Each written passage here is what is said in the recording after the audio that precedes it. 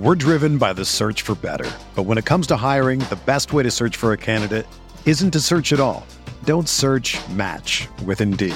Indeed is your matching and hiring platform with over 350 million global monthly visitors, according to Indeed data, and a matching engine that helps you find quality candidates fast. Ditch the busy work. Use Indeed for scheduling, screening, and messaging so you can connect with candidates faster. Leveraging over 140 million qualifications and preferences every day, Indeed's matching engine is constantly learning from your preferences, so the more you use Indeed, the better it gets. Join more than 3.5 million businesses worldwide that use Indeed to hire great talent fast. And listeners of this show will get a $75 sponsored job credit to get your jobs more visibility at Indeed.com/Blue Wire. Just go to Indeed.com/Blue Wire right now and support our show by saying that you heard about Indeed on this podcast. That's Indeed.com/Blue Wire. Terms and conditions apply. Need to hire? You need Indeed. Fellas, listen up.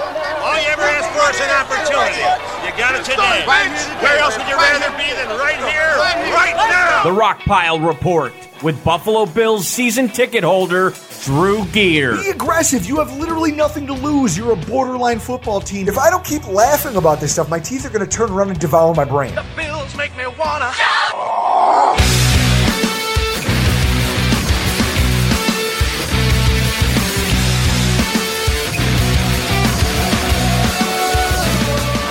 Fakes the handoff to the end zone. It's caught. Duke Williams for the touchdown. Before I went out on the field, I cried because tears of joy, you know. It's been a long road, and it's a feeling that I can't explain. You know, who would ever thought that I'd get back here besides my family and, you know, my true friend. And, you know, God himself worked, and I felt him working. And all I was kept praying is let me stay humble, let me stay grounded, let me continue to grow as a man and continue to just put myself in a position to help our team. And that's what it's about. It's not really about me, it's about our team. I don't do my part, we don't win. So I just got to do my part and support my teammates. That's all it's about. Once you take anything for granted, no telling when you're going to lose it. It's going to come. You know, life have a funny way of humbling you. So that's what it's about, staying humble. I'm going to continue to stay humble and work hard. Welcome, everybody, to another edition of the Rockpile Report podcast. I am your host, Bills season ticket holder Drew here. That's my producer, Chris Kruger, and that was our boy, Tyrod from CBS Sports, and Duke Williams from his interview with Matt Beauvais at WKBW. Folks, for the Twitter following population of our listener base, I'm not sorry. I want to start the show with that. I am not sorry. Okay? For those of you who don't know, I took to Twitter after the Bills game, and I took a flamethrower to our Twitter account for a hot minute. I'm surprised we didn't lose more followers, Chris. Yeah, we lost 11. I woke up. I'm like, oh, we're only 16 away from 3,000. Maybe no, not today. not today. Folks, everybody's all excited about this movie, The Joker. You know, it's being talked about everywhere. It's one of the better movies in the country right now in terms of box office sales.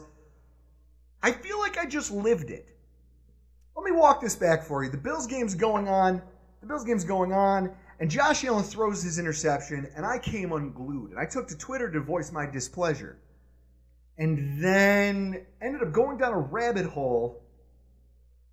In fact, just a lot of nonsense that we're going to talk about here. Just animosity towards our quarterback. And then the people piling on to defend our quarterback. And the arguing and everything that ensued. Now, here I am in my basement. I'm going to set the scene for you. We're in our basement. The game's been over for a while. There's a few people still hanging out at my house. I mean, we had a giant crowd of, 15, 16 people in my basement. And 3 dogs just running around. It was a full house watching this game. And afterwards, there's probably a small handful left. And this is after the press conference. This is where I proceeded to fall off the stand. This is after me burning down our Twitter account. And I'm sitting there, and I announced to the room that I now understood. It was like I watched my own version of the movie The Joker. And I announced to the room that I now understood where Jerry Sullivan is coming from in terms of this football team and in terms of this fan base. And apparently, not 10 beers, not tripping and falling over things, but that phrase, that statement right there, that's the thing that prompts your friends to reach out and say, okay, you don't need your phone anymore. You need to stop drinking. We're going to throw you an intervention. So that, folks, if you're ever looking to... it's like I watched a prequel. This is how Jerry Sullivan got made. Chris, what was it like from your perspective watching me just circle the drain like that during a football game? I mean, I always enjoy it when you burn our Twitter handle to the ground, but it's going to be a lot easy. It's going to be a lot easier for me to take your phone away at tailgates for home games, because when I start packing up the truck by myself, and I genuinely mean that, Potter will help. You are just nowhere to be found. And then at some point, I do come across your phone, and then I hand it to you before I Irish goodbye everybody and head on into the stadium. I think when we come back out of this bye week against the Dolphins, I'm just going to keep your phone, and you're going to be so drunk that you're just going to assume you lost it, and then I'm just going to take a picture of it, put it on Twitter, and be like, there will be no tweeting from us until after the game. It's probably a good idea. Right up there with good ideas, since everybody's feeling so pro Josh Allen today, and clearly, by the state of our Twitter affairs, I am not. We have a guest in studio tonight that I can't wait to have some conversations with regarding the topic. Purveyor of Cleveland Browns hot takes. The Cleveland Browns roster is better than the Buffalo Bills, and they will have more wins than the Bills in 2017. Browns are going to win the division and make the playoffs. Host of Sports Talk Saturday on WGR Sports Radio, Nate Geary. Cleveland, city of light, city of magic. Cleveland, city of light. Mr. Nate Geary, how are you doing this evening? I'm all right. I'm drinking Moosehead. Are you recovering from last night? No. I mean, Baker did get his ass kicked. No, I didn't drink myself to a slumber watching that. I just watched it and couldn't believe all the gaslighting happening on Twitter. Oh. And what I mean by that is all the people saying, this is the worst. This is the worst of Twitter. Is the, if Josh Allen had done what Baker Mayfield has done. Oh, if Josh Allen had done what player B, it doesn't matter who. It's just this never-ending, insufferable space of, well, why don't you describe your shortcomings, and then I will comment on it, and then we'll go from there. Absolutely. Folks, for those of you who are new to the show, WGR550's host, Nate Geary, in studio with us tonight. Now, Nate, since we last talked, I think the last time we had you here in studio, you had gotten the bump up to Sports Talk Saturday. This is your gig now, and it's been going well by all accounts. Every Saturday you seem to have a nice slew of guests. Things are going relatively well, especially during football season. There's always a lot to talk about, right? Football season's easy. Football, July through, January-ish. Depends if the Bills are in the playoffs, then maybe mid-January into February. And then, then I go into a little hole and I watch YouTube videos alone. Yeah. While I'm at work and while I'm at home, and I just kind of sounds about right. Rise in April. I had throw a bunch of hot takes at a wall. Go head for my fear bunker. Yeah, I was spend the rest of summer hoping that one of those takes really sticks its claws in, and and don't worry. Hope not to get humiliated. When you come on these microphones, I write all those takes down. Yeah, no, you keep very, very good receipts. If you were ever audited, you would have all of the necessary information the government would request from you on me. I still maintain one of my proudest moments ever was listening to you doing the post-game show a few years ago. Did I have a meltdown? No, you made the mistake of playing that audio that was part of your drop here, your intro, of you picking not only were the Browns a better team before they didn't win a game, but then also that they were going to have a better record than the Bills. Yeah. And you played that on the air for your listeners. And then humble pie, baby. And then one random Sunday, some guy called and was arguing a point with you. And you had him backed into a corner. You were like, look, sir, I have the high ground. I understand logic when it comes to football, and you don't. Random post-game caller. Yes. And his response was, yeah, well, I'm not the one who picked the 2017 Browns. Touché. And when he said it, there was nothing but silence on the line. line. How could there be anything else? For 5 seconds. And I was like, that guy then hung up. and he just dunked on you and then left. I was like, he had dumped. He had dumped. I remembered the instance. I've grown from it. I hope that gentleman. I'm sure that gentleman has called back since and has had good conversation with me. Hopefully you can help me grow, because tonight we are here to talk a multitude of You things. do need somebody to sing some Kumbaya to you.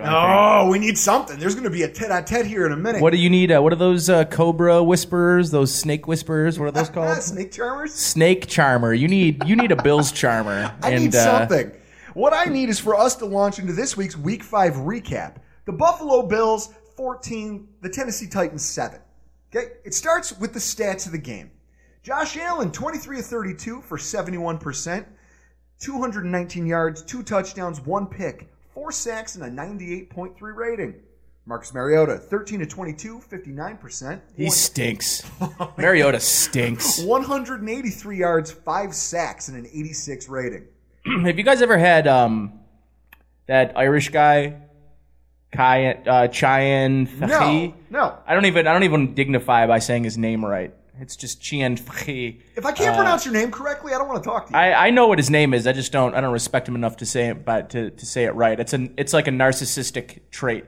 Like I'll spell your name wrong or say your name wrong on purpose because I know that I'm superior to you. And in this case, I'm not a real big Chyan Fahy fan, but yeah, I mean that. He's a big Mariota stan, and Mariota fucking stinks. Yeah, that guy. You want me to get that guy? Deserves everything that could ever be said of him. He stinks. He's fragile. He's hesitant. He's everything that Josh Allen isn't. Wow, those are bold words. You know who isn't fragile is Derrick Henry. 20 rushes for 78 yards and a touch. 3.9 yards per carry in the game, and his season average is 3.95. Zay Jones. Who? 0 of 0. 0 touchdowns. One offensive snap. Duke Williams, 4 of 4, 29 yards, 1 touchdown, 78% of the offensive snaps. Defensive end, Daryl Johnson, 26% of defensive snaps, 3 tackles, 2 solo, 1 tackle for a loss, and 1 sack. The Bills' front 7, 5 sacks, 8 quarterback hits, 5 tackles for a loss, and 17 solo tackles. Is that good? And the Titans' offense, 3 plays of over 20 yards and 3 missed field goals, 4 if you count the one that got blocked. I kind of want to start with this. First of all, kickers. What is happening here? Kickers, every kicker on our schedule better be put on notice. The Bills roll into town, and there's a chance you're on the sidelines. First, that poor bastard from New Jersey. Then, NFL veteran Steven Gostkowski. Now, Carlos Santos. Now, unlike Vedvik, Santos, he's been in the league for a while. Since 2014, he's been around. He had a decent track record. I looked it up last year in 7 games with Tampa. 100% inside 30 as a kicker. 100% inside 40. And 3 of 5 from more than 40. There's no way, with a track record like that, you could predict what a tire fire Sunday was going to turn into for him, right? It wasn't a great surface, and it's one of the reasons I think a lot of people might look at the Bills' record and say, maybe they're not that good. 4-1, they've gotten a lot of help. 2 of 8 from kickers and they're winning all these one-possession games. The Bills and everything. currently lead the NFL in missed field goal attempts against. Yeah, that's a wild stat. It's a weird stat. I mean, it's definitely it has direct effects to their 4-1 record. 100%. I mean, it is luck. It's luck. But listen, I mean, unless you believe they deserve. Unless you believe Kenny Davis that a Black Hawk helicopter's downdraft can alter a kick, like according to him it did in the Super Bowl. Super Bowl 25. In which case, you have to wonder if the Bills haven't made a deal with Shield to fly one of the hovercrafts over the stadium. Okay. Yeah, I don't have a better explanation for it than that. I think I might have something more tangible.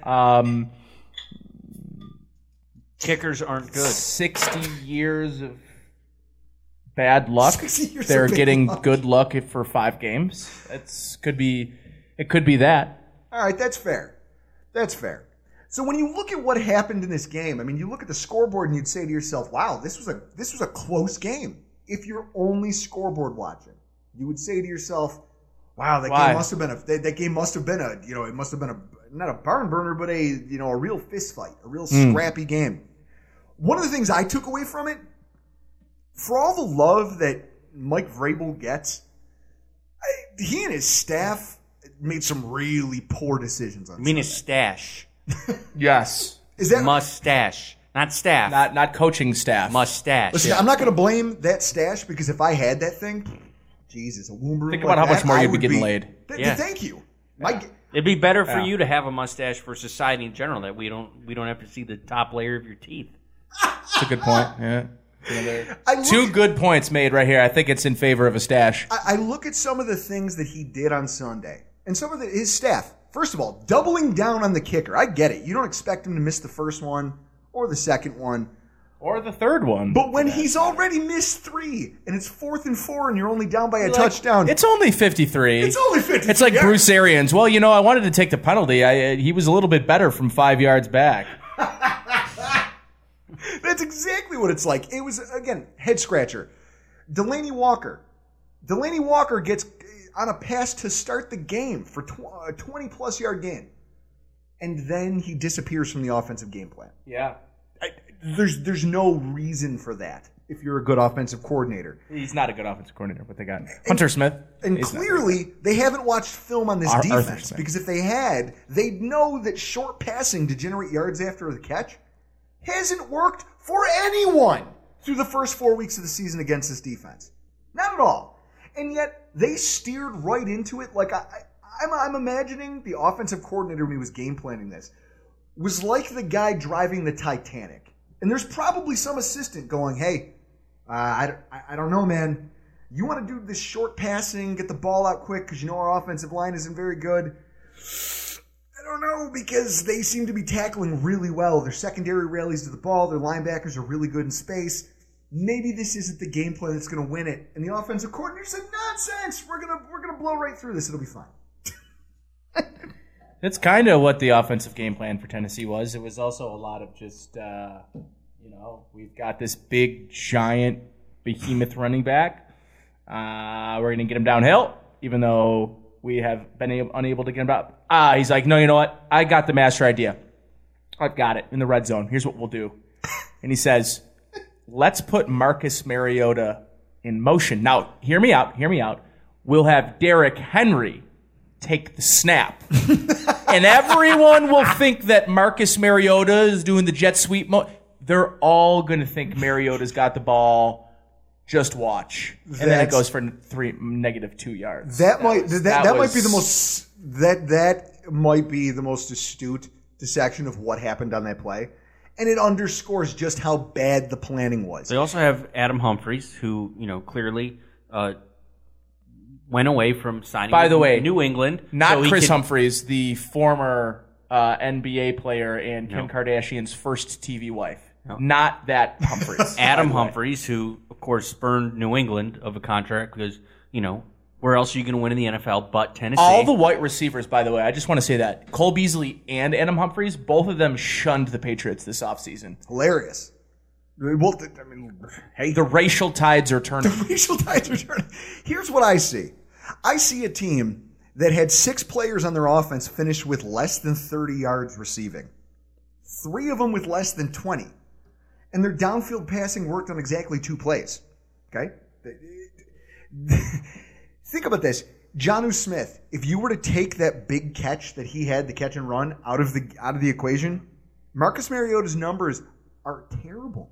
They're still bad. I think he had like 120. He would have had 126 total yards passing without that play. Ultimately, he only had 178?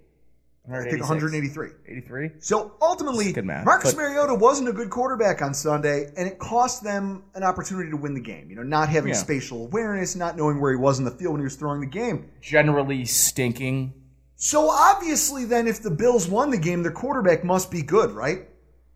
And that brings me, Nate, to one of the big reasons I'm so happy to have you here in studio tonight, because I want to have with you the great Josh Allen debate of 2019. It's a great debate.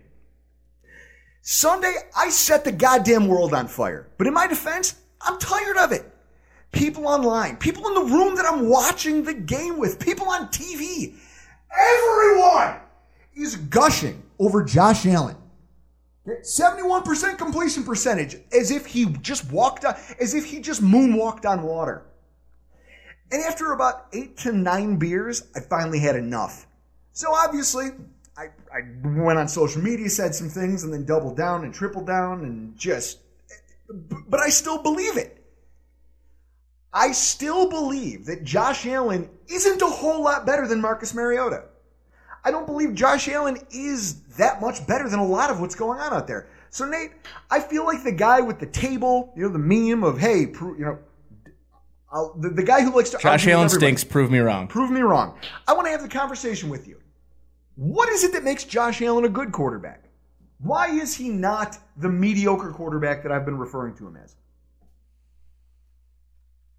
You want me to go now? You want me to get into the spiel? Yeah, go. We got all the time in the world. I mean, look, I'm not completely. I'll sit here. I understand that he's not garbage. Mm-hmm. People have tried to classify and kind of reshape the narrative of what I'm trying to say here. I don't think he's terrible. I don't think he's awful. I don't think he's, you know what I mean? He's, you could make the Baker Mayfield, if Josh Allen had done this. I understand that there are some things that Josh Allen does well. He's shown signs that he can be clutch. When you need him to put together a drive, he can do it. He's brought our team back from deficits multiple times this season. His arm strength is clear. That's obviously something he has that nobody else can replicate. And his accuracy and his decision-making seem like they're improving, despite the fact that he's the third most blitzed quarterback in the NFL. Only 7 times Sunday. That was an interesting game plan decision by the Titans. I know. Not to blitz him. Not to blitz, which everyone has done to him to effect. Yeah. And you saw what the consequence was. He completed 71% of his passes when you don't blitz him a ton. I understand these things. But the degree to which people are taking the 2-knee approach to kiss his ass is infuriating to me. And I want you to explain to me why I shouldn't be upset about this. Well, I won't kiss his ass. But what I will do is I will try to make this understandable for you. It's kind of like if Chris were to buy a ring again and propose to this beautiful girl that you really enjoy and she's great. And it's team effort, right? You like her, Chris likes her, the family likes her, everybody likes her. And she's showing everybody the ring.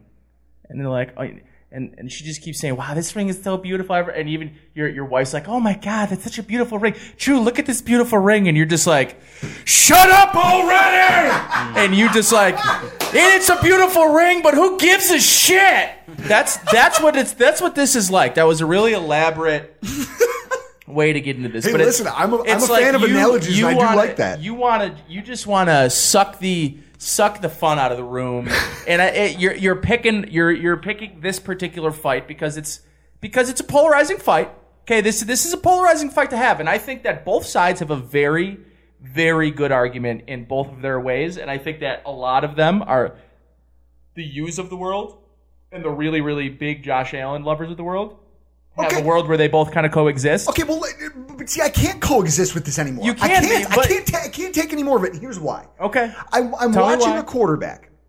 First of all, a week after he was knocked out of a football game for taking a blow to the skull, his first instinct is still to take off running head first into a defender, and Rashaan Evans comes over and lays a lick on him early in that football game. Right then and there. Shouldn't have been standing there. Right then and there, I say to myself, this is a guy who isn't going to fucking learn. He's not going to learn. He slid a bunch, though, after that. And he looks like... slides. Okay. Hey, it doesn't matter what it looks like. They don't. Ugliest slides I've ever seen. Hey, they don't... Does the slide stat have style points? I don't think it does. But he still took another shot before sliding. Before even attempting it. And he got a 15-yard penalty. So he's not committed to self-preservation. Not yet. It's still not a thing, despite all of the evidence to the contrary that it's a terrible idea. This is a good and an important point, right? And this is something that I think people don't give enough credit to how difficult this is. And I want to give you 3 phases. I want to give you pre-injury, post-injury, first 5 games. And think of phase 1, phase 2, phase 3 in that order, right?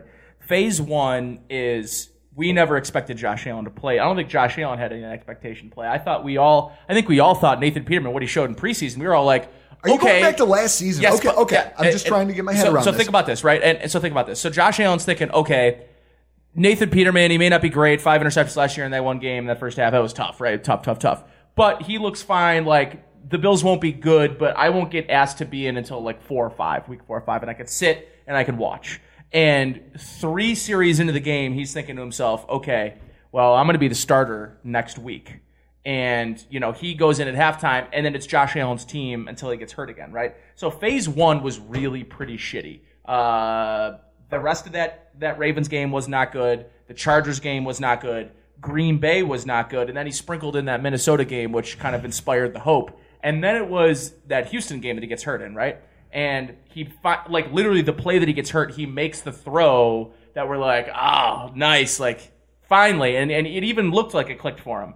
Gets hurt, has to sit 6 weeks or whatever, right? Okay. Then phase 2, Josh Allen, is a player that is starting to make the wow plays and make what I consider to be non-sustainable type plays. So he went from kind of, Josh Allen isn't very good. Josh Allen's Josh Allen. He's the Wyoming quarterback we saw struggle and not be able to complete a pass against Oregon. That's what we see the first 3 or 4 weeks, right? Then phase 2, we see this player that is running for 100 yards a game, hurdling. I know that happened in the first quarter of the season, but just these highlight reel, like I said, 100-yard rushing games, 3 touchdowns on the ground, all this stuff, and they were winning football games and staying in football games. And then you have the play against Jacksonville, you have the play against Detroit, right, where he's making these wow plays. But what you say about phase 2 is they were wow plays, but they were probably done in that what he was doing wasn't going to be a sustainable model to be able to win in the NFL consistently, and he also just didn't have the weapons. So that's where phase 3 comes in, where they finally have not only added weapons, but they've added some protection for Josh Allen, and the defense is better, and they've got 10 new starters on the offensive side of the ball. So phase 3, right? Okay. Let me tell you about phase 3. I'm still following you. Phase 3 is actually much different from phase 1 and phase 2. Year 1 in both those phases were very different from each other. This one is also completely different because phase 3, Josh Allen and Brian Daboll, what they're now doing is saying, I get what you did last year, and hero ball worked because you needed to play it because you didn't have the weapons to distribute it to. Brandon Beane and Sean McDermott, they were helping you now. We've given you weapons so that you don't have to play hero ball. So now what Josh Allen has been doing from phase 2 and phase 1, and then also back at Wyoming for 2 years, and then back in junior college for the year that he played junior college, and then back to high school, where he's always played this type of football. And now he's getting into year 2, where now he is turning into a quarterback that is playing within the scheme of an offense where he has to throw nuanced routes, where he has to throw with anticipation. And now basically from last year to this year, you're asking a quarterback who's been playing one way his whole life to change all of his principles and how he approaches what he thinks he needs to do to win football games and flip it on and say, we need you to sort of be a game manager, because so far through 5 games, I would say the numbers suggest, and the depths of targets and the depths of attempts would suggest that he's playing a bit more of a conservative game this year, and he's trying to not play hero ball. And then twice a game, and this, I don't even want to say this happened in New England, because I think that 2 of them were just bad throws and bad decisions. But he gets to this point where he's staying within the course of his offense, and that's what 16 of 20 for 146 yards and a touchdown in the first half last week. It was his best half of football, even though they didn't score more than 7 points. And the reason being, and here's the thing that pisses me off about the Bills' offense before I finish my Josh Allen point, is they really struggle between the 40s. They're a team that can either go 80 yards and score a touchdown, or they're puking on themselves after a turnover or after a good kick return, and they're set up in good field position. It's either 80-yard touchdown or a bust with this offense. And the yards speak to an interesting trend with this offense. Is they're 12th in yards through 5 games, but 28th in scoring. And most people would argue our yards don't matter. Yards are just a pointless stat. It doesn't matter if you put up 500 yards and you lose, you still lose. And yes, I get that. But they're putting up, the offense is moving the ball consistently, but I wouldn't say they're moving it efficiently. No! They're effective, but they're not efficient. And this is where I come in where I come in with a torch, and I try to burn your castle down. When I hear people talking about Josh Allen, he's great. Look at this. Look at the show he put on today. 219 yards. Why are we celebrating this? The Buffalo Bills have gone 38 straight games. 16 of them belonging to Josh Allen without a 300-yard passing. Do you want to know what? Hang on. 48 times. That's how many times quarterbacks in the NFL in the last 5 weeks have managed to throw for 300 yards. One of the things that sticks in my craw is watching quarterbacks who I would call in Josh Allen's class. Not in his literal draft class, but when I talk about a few years ahead, maybe a year behind. And I watch how these guys are, and I'd even expect, before we came on air, I told you when you walked through the door, I was all fired up because Chris and I were having this conversation. If you were to redraft the NFL right now, and you were to say, let's take the blue chip quarterbacks out of the equation. Okay? So guys who you know to be a first ballot Hall of Famer, your Tom Brady, your Aaron Rodgers, your Drew Brees, we're going to nix all of these guys. I'd even put Phillip Rivers in this conversation. The veterans, the guys who've been there and who've seen it.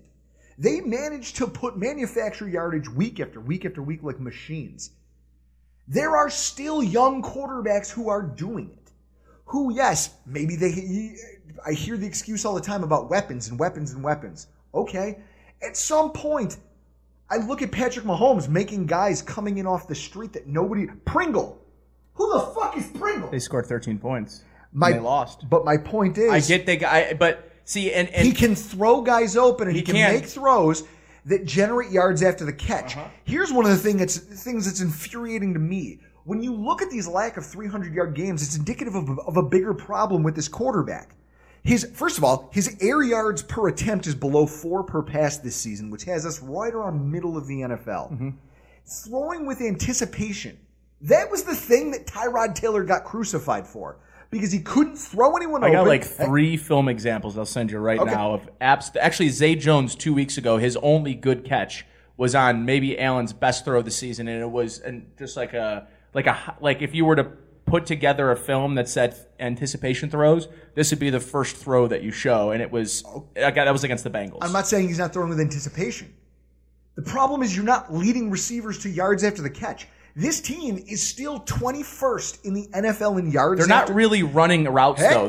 But here's the thing, and it's okay. So here's the routes that give you yards after catch, right? So they're not running. They're not even running with better accuracy. The guy is still 21st in yards after the catch. Any screen passes at all. Name me, they ran one vertical screen to Isaiah McKenzie on a 3rd down and they didn't get it and they punted it away. That was one short throw at the line of scrimmage. Yards after catch are, I bet you Phillip Rivers is up there, and how many times has he dumped it down to Austin Eckler and Austin Eckler makes a 60-yard play out of a 1-yard pass? That is great, but that inflates that stat. That stat means nothing to me because the Bills don't have any resemblance at all of a screen game. Part of that is because Devin Singletary isn't in. They don't have a screen game because, A, I don't know how much it's principled in Brian Daboll's. I'd like to see it utilized more. But those are plays that they're not getting. You're talking about yards after completion here. This is what there are so many opportunities. And listen, what Josh Allen was good at last year was a lot of those deep crossing routes where a guy catches it and then can turn upfield. A lot of what their game is right now is principled in the short, and it's principled in a lot of like comeback where the receivers' backs are to the defenders. So they're not getting a ton of deep opportunities right now. But, and I mentioned this on Locked On Bills today with Joe Marino, one of the big things that I think that this offense is missing is the big play. And everyone says, well, why isn't this offense like Bruce Arians' Tampa Bay, where everything is deep and you're running a lot of vertical concepts? Like, that's what everyone was really excited about, Daboll and Josh Allen. And part of what they're doing is they're scheming the deep play into their offensive game plan, and then Josh Allen is trying to push it before it naturally comes. And for me, that's a problem of immaturity. It's a problem of a young quarterback. And it's the same problem that Lamar Jackson has and has had the last 2-3 weeks. It's the same problem that Baker Mayfield has had to start this season. It's the same problem that Josh Rosen has. It's the same problem that I'm trying to think, who's the other one? Oh, Sam Darnold. So all of these quarterbacks have experienced this in a certain way, is you have an offensive coordinator that's challenging you to change the principles in which how you beat defenses. Not only that, but you are also playing, and you're being asked to play in a system for the first time as a quarterback. You're also talking about a quarterback who is leading the offense that is 25th in scoring in the NFL. Yes. To when you said trouble moving between the 40s, you're absolutely correct. The Buffalo Bills right now are the third ranked team in the NFL in red zone scoring percentage. We get into the 20s, we score. Yeah. We put up points. Why can't we get there? Oh, I know. Maybe because when we're backed up to our own 10, for some reason, unless the game's on the line, our quarterback struggles to get us there. But I don't want to blame the quarterback, though. I'm not blaming all the quarterback. No, but I'm not going to blame the young quarterback. Listen, you talk about yesterday. You look at that Browns game yesterday, and the thing that I'll take away from that game is they were like 1 for 9 on third down, and their average third down depth was like 9.5 yards. Josh Allen this week was putting the Bills in situations where they were 3rd and 4 and 3rd and 5. And those are situations that you keep putting yourself in those situations. They're going to, here's the thing, and maybe you don't sit here yet. And I think that there's a, like I said before, I think there's a way for a lot of people that are maybe have differing opinions on this to actually be right, but also kind of be wrong at the same time. And one of those is, most of us are just banking, and this is me. I'm banking on the fact that Josh Allen from last year, from phase 1 and phase 2, is now into phase 3 of his development. And if phase 3 takes the first 7 games, and we see phase 4 this year, where Josh Allen can take an actual step and he stops turning the ball over, and let's say he finishes at 3,900 yards. Interception ratio. Listen to me. So after 16 games and 17 weeks, Josh Allen ends up somewhere along the lines of 39 to 4,000 yards and 19 touchdowns. And what do you mean? 250 yards a game is what? 3,700? He was averaging 249. I'm so happy I didn't still have beer in my mouth. Okay, and by the way, the point I wanted to make was, do you not feel like at any point that this team could throw for 300 yards? Like, do you feel like they can't throw for 300? We're going to talk about that at the end of the show. Folks, what a piece of shit. That's how I roll because I run this show. Ultimately, I understand some of the points that you've made. I'm willing to concede that maybe some of this is just game day frustrations from a guy who thinks that his team should be able to easily dispatch some pretender of a franchise. Some pretender that's out here trying to wheel Marcus Mariota around like he matters as a quarterback. Like, oh my God. They're essentially trying to win games the way the Bills are currently winning them. Playing defense and running the football and dinking and dunking with a quarterback, but their quarterback sucks ass, and that's why it's not working. So you would think that our team could roll into town and put them in a body bag. And instead, much like the Bengals game, it's a fight to pretty much the end. But you're not giving any credit to Tennessee's defense, by the way. Hang on. Who is 10th ranked. I understand these things. I understand the defensive arguments. It's not just a vacuum. You're living... put up 204 yards and 2 touchdowns. You're living in a vacuum. I'm not living in a vacuum. You are. Okay. You are. Okay, so when I went off on Sunday, yes, that is living in a vacuum. Today, here on the show with you, I still feel like I want more. And I'm sorry if wanting more from a quarterback is such a terrible thing. Chris sits here and tries to defend Josh Allen through the lens of, well, he's the best quarterback we've had in the last 10 years. Who gives a fuck? The last 10 years, we've been in the desert. The Jews wandered the desert for less time than we've been wandering the desert looking for a quarterback. That doesn't mean anything to me, Chris. What I want is better. I want a quarterback that I know when I go into a football game with, I'm confident that he's going to put up a couple scores in that game. It's like me with women. You know. That is not. Yeah. You will never be satisfied with whoever our quarterback is. It's a curse. It's not being satisfied with whoever. It's that everyone. And you know what I think it is? I'll admit this. I think a lot of this is synthesized from a frustration about how positive everybody else is being. I understand that right now I'm bringing out all of the negative things that nobody wants to talk about. I would understand it if they were 1-4. Is that, and I can't wait to talk to you about this as we wind back the show towards the end. Oh man, It's gonna be just this big blow up. I hope you've got this all saved. Oh, it's gonna be amazing. It's gonna be a climax at the end. But with this said, to his point, it's not like we lost the football game. There's still plenty of positive things to talk about here. And so as we finish our wrap up of the game, first of all, let's start with Duke Williams' debut. Let's do it. Holy fuck. Can I say I told you so? Can I say everybody I told you so? Because I kept saying it. I said it in June. I said it in July, August, September. I think I said it back in February or whenever we signed him. I had no idea why Zay Jones was still on the roster after, and I was surprised he made it through the practice squad. I said that to talking to somebody about it, and they asked me. They're like, were you surprised that Duke Williams looked so good? I said no. You must have sat in the room with Chris, otherwise he'd have it on the whiteboard already. Yeah. Well, we had that Seagram's bet of who's getting the 6th spot between Isaiah, Ray, and Duke. I took Duke, you took Ray, Isaiah made it. We both had to drink Seagram's. Yeah. I mean, ultimately, Duke Williams making the roster, not just being brought up, but the fact that they said flat out, we are going to focus on him. Now, we're going to make him a focal point of the offense. He's going to get significant run. What I had a conspiracy theory about this coming into the game. This was kind of a precursor to a wide receiver trade. The logic being, if you're a GM and you know you have to give up a significant asset to bring in you're on your way to potentially being 4-1. You're still contending in your conference. You want to give your quarterback, if you see a weakness of your roster and you have an opportunity to address it, to strike, then you do that. So whether it be a Stephon Diggs, an Emmanuel Sanders, whatever the trade might have been, before you do something like that, you would be a bad GM if you didn't at least explore all options on your roster already.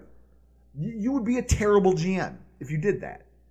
So when they announced that he was not only going to play, but that Duke Williams was going to get significant run, my first thought was, if he doesn't show up, we're going to be hearing about them talking to the Vikings, them talking to the Broncos. There's going to be conversations. You're saying posturing. They were posturing. I think that's what this was. Okay. Ultimately, I think it went well. I wouldn't say it's a conspiracy. I would say it's a theory. I wouldn't say it's a conspiracy. No, but he didn't blow me away, but what he did was impressive. Yeah. Especially for a guy who wants it.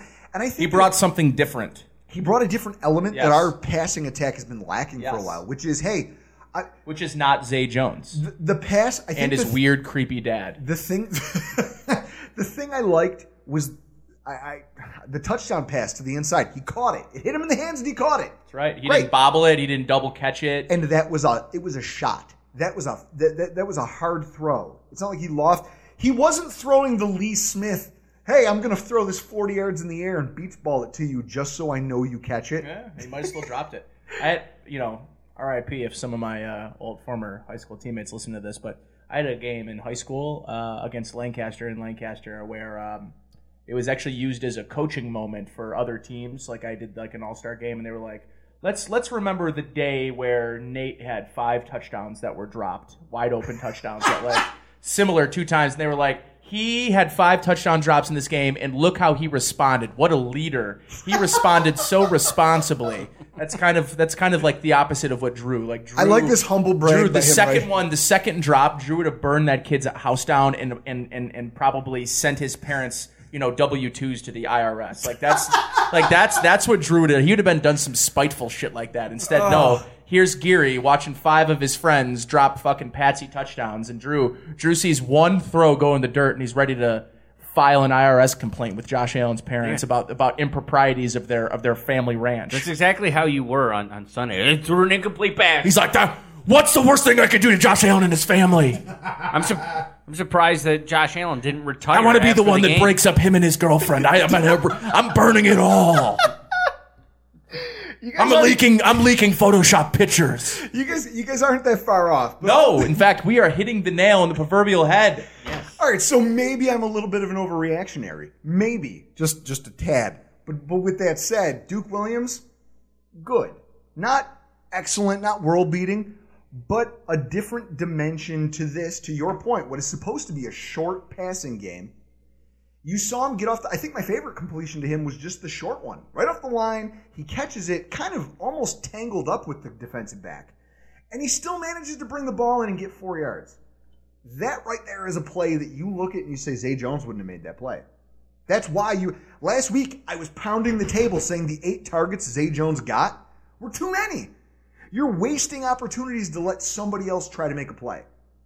Yeah, and Duke did that on Sunday, and I tweeted it out once the news broke from, I think, Chris Mortensen was the first tweet I saw, and I put, Duke Williams made this trade possible with his game on Sunday. He caught everything that came his way. So cheers to Duke Williams.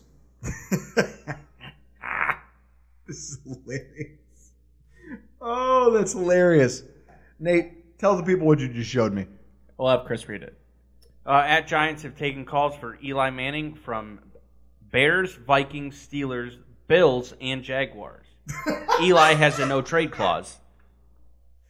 Oh, the world is coming to an end, folks. Listen, I'm critical of Josh Allen, but you put that shit away. You keep listen. Eli Manning put that shit away right now. Eli Manning gave me 2 of the greatest Super Bowls ever recorded. I sometimes watch them when I'm down. I just watch my favorite one's the Giants just manhandling Tom Brady for 4 quarters in front of the referees and no flags. That's what I go to because I'm a petty human being. I go to that when I'm really depressed over a Bills loss. That's the thing that picks me back up and gets me moving. And to that point, the other bright spot of the day has got to continue to be our defense. Dominant. Dominant doesn't even do it credit. In essence, the Titans didn't. We just talked about how badly their quarterback was, their coach was, but they still didn't set them up for success as much as they zigged. They tried to, hey, we're going to outthink the Bills. You know what happened? They tried to go strength on strength with Buffalo. And they thought it was a good idea to pit their offensive line, their quarterback, and their running back against our front 7, and the results were ugly. I mean, you heard the stats earlier with our secondary doing an excellent job mixing coverages. Now, I'm not a secondary guru. I don't understand a lot of You never claimed things. to be. Never claimed But to be. here's what I see. They shift the safeties around a ton pre-snap, which I don't care who you are as a quarterback. Last week it gave Tom Brady a hard time in terms of where he could and couldn't go with the football. Marcus Mariota? Oh, he didn't have a fucking prayer. That guy, he was fucked from the get-go. And because of that, our front 7 was a wrecking crew against their offense. When you look over the rushing chart, the bulk of Derrick Henry, I mean, they thought, I think in their minds, Derrick Henry, we're going to give him 20 carries. Key to the game. He's going to be 150 yards, and that's going to key our offense and keep the defense off balance. The bulk of his runs were for gains of less than 5 yards, especially when they tried to run between the tackles, which is his specialty. Okay? Our defensive tackles and even our defensive ends got in when you rewatch the game, just clogging up lanes and just moving blockers out of the way so guys like Lorenzo Alexander and Tremaine Edmonds can come in and make plays. Mostly Tremaine Edmonds. Well, here's the thing. You'd say mostly Tremaine Edmonds. The Titans made the mistake of going with heavy personnel on most of their plays. So when you go back to looking at how bad their offensive line is, okay, that makes sense. But all that did was let the Bills give more snaps to this ageless wonder that is Lorenzo Alexander. Insane. He played for the first time all season just shy of 70% of the team's snaps. Finished 5 solo tackles. He was instrumental in the fact that we caved in the running game behind Taylor Lewan. That left side they couldn't generate any push. They had 3 tackles for a loss. I think they had, 6 runs of 5 yards or less to that side of the line. Dominated. Why? Because you let Lorenzo Alexander run around over there. Well, you know what is maybe the most impressive about the defense that nobody, and this should be factored into DVOA rating, because the Bills are the 4th ranked defense according to Football Outsiders DVOA metric, which measures efficiency. And I don't think it's taking into account that it's literally dragging along the 32nd ranked special teams unit in football. 32nd. That's right. I said it. Last in football. The Bills are last in football in the special teams DVOA metric. Well, it's and not 27th in offense. So literally, the defense is winning games while dragging 2 old, wrinkly, droopy balls around and the offense and special teams. And that was my point in the piece that I wrote today and put on WGR was that, I think the offense has shown things to me that they can be better and more efficient and they can score more points. They've given me signs of that. But man, if they don't figure out the special teams, that could be what unravels this team. I think the offense still has areas to grow and be better and be more efficient and get to 25 a game or get to 23 a game, for Christ's sake. One of those two. But the special teams unit scares the hell out of me. Well, that's a good point because last year we were really bad in special teams. Yeah, Danny Crossman. Yeah. And it hasn't improved as much as we would have thought, although Andre Roberts is just now getting on the field. So I'm interested to see how that kind of changes the metrics the more he gets to play. Now, sticking with the defense, you look at the pass protection aspect of what our defense did to the Titans, it didn't get a whole lot better for them there either. One of my favorite things to watch, even though, again, I'm a front seven guy. I like the line, I like the linebackers, I focus on this and I understand it. But watching Micah Hyde is a lot of fun. Watching Micah Hyde play the game of football, how did the Packers ever let him go? I feel like the Packers have spent multiple first, second, and third round draft picks on safeties in the time that they not only had Micah Hyde on their roster, but since they let him go. When I'm watching him play in Sean McDermott's scheme, and maybe some of it's just his acumen for coaching, but he's impactful. And if all you're doing is box score scouting, you're never going to see it. He has a feel for the quarterback as the game goes on. And he does this thing where with him and Saron Neal getting as much run as he's gotten and Jordan Poyer, the two Dean of them, Marlowe. Dean Marlowe, those guys patrol the box. And nice. Cheers. Look at Chris. Phrasing. I just assumed Chris was going to get it. He looked at me with a blank stare, and then Phrasing. you laughed first. I was okay. Good for you, Drew. He patrols the box, but he's always just kind of hovering over the top of it with enough to. You are speaking from a ton of experience here. When he's on play side, when he's on play side, you can see the quarterback hesitate to release the ball because he's probably thinking, "Hey, I'm going to try to take this deep, but I don't know. I don't know if that safety's going to drop down. I don't know if he's going to come back and cover." And they know after watching tape how athletic he is. It's just, and you saw that happen to the Titans. You know, there was probably a lot of times where he would have liked to have given Corey Davis, who's a giant wide receiver. He's 6'3", 224 pounds, 225 pounds. They would have loved to have given him a shot, but Micah Hyde was kind of hovering on his side of the field a lot, which deterred Mariota from taking shots downfield that way. And because of it, he held onto the ball and let our front seven do their work. Now, you heard the metrics, but we had a pterodactyl sighting, folks. Trent Murphy, God bless the guy. He was having a solid game on the edge until he left the game with a concussion. And when he went out, Daryl Johnson came in. And there wasn't a noticeable drop-off in production. That kid, so far, Nate, can you agree with me, has been a steal for a seventh rounder. Kid's got a crank. Kid's got a crank. He finished not just with solid production, he lands his second sack of the season and was the player to block that field goal, which makes sense considering his reach is as tall as most NBA basketball players. Fingertip to fingertip. Chris. 8 feet. Can you ask for a better game from a seventh round draft pick? No. And then that interior of the defensive line. Now, Nate. Tell me about it. As a guy who used to play quarterback, is it frustrating to know when the guys up front just can't stop people from coming into the backfield? Like, no matter what you do, no matter what play you call, it doesn't matter. There's somebody penetrating the backfield at all times. How frustrating is that as a signal caller? I don't know. It's not like those wounds are fresh or anything, but I would say you're talking to a pretty calloused person. I don't think I've, again, no offense to any of my former teammates who might be listening to this. I can't really ever say that I had a very good offensive line at any point in my life. There's a reason. You would have done a lot better if you had Taylor Lewan. Didn't you There's get a reason wildly I concussed? drew at night. Yeah. Didn't you get wildly concussed? Yeah, I've had a few.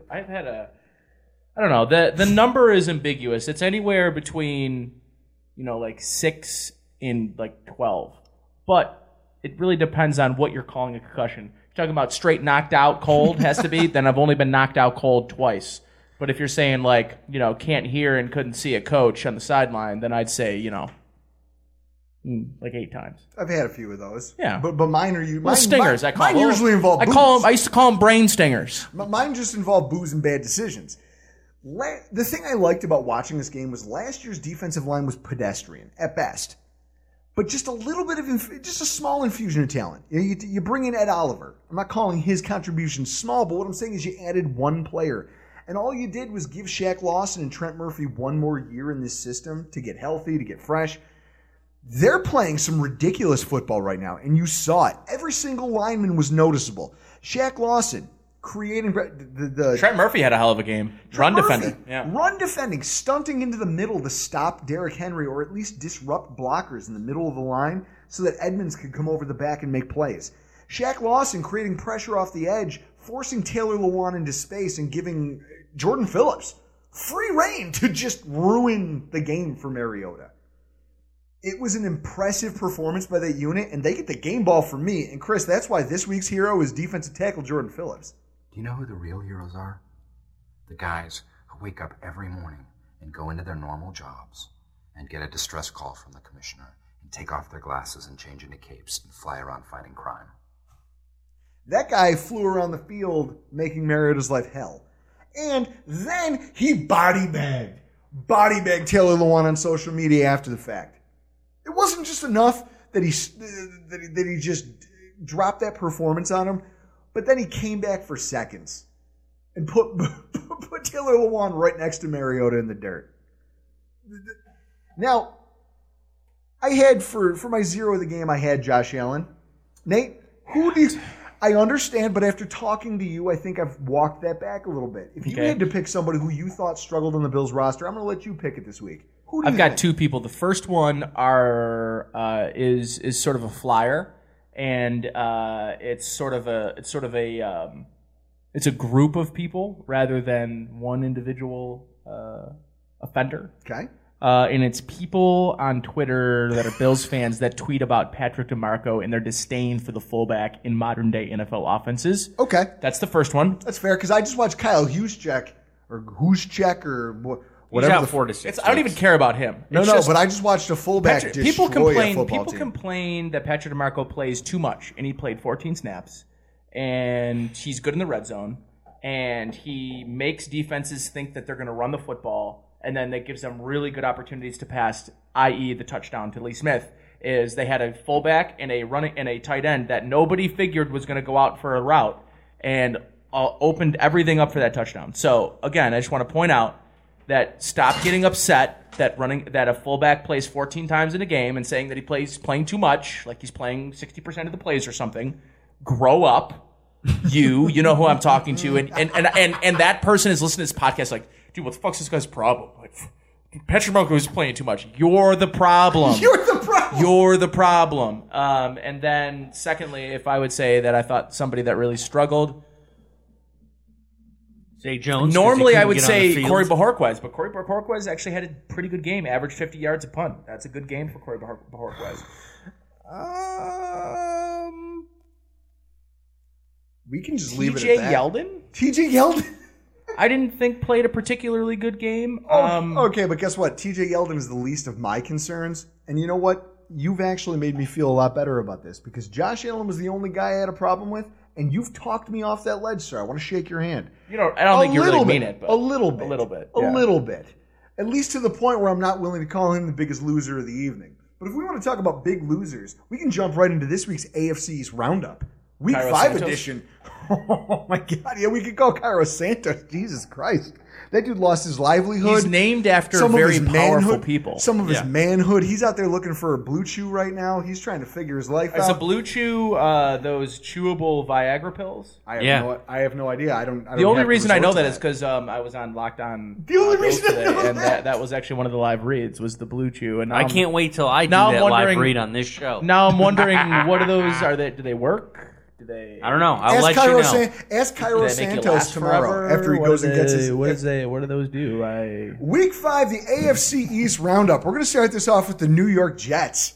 Eagles 31, Jets 6. Manish Mehta, famed New York Jets beat reporter. We'll call him famed? Is that what we're calling him? What are we calling me if he's famed? He was joking last week on Twitter, showing the Jets offense going through their warm-ups and drills and calling it a live look at the team practicing against the Eagles secondary.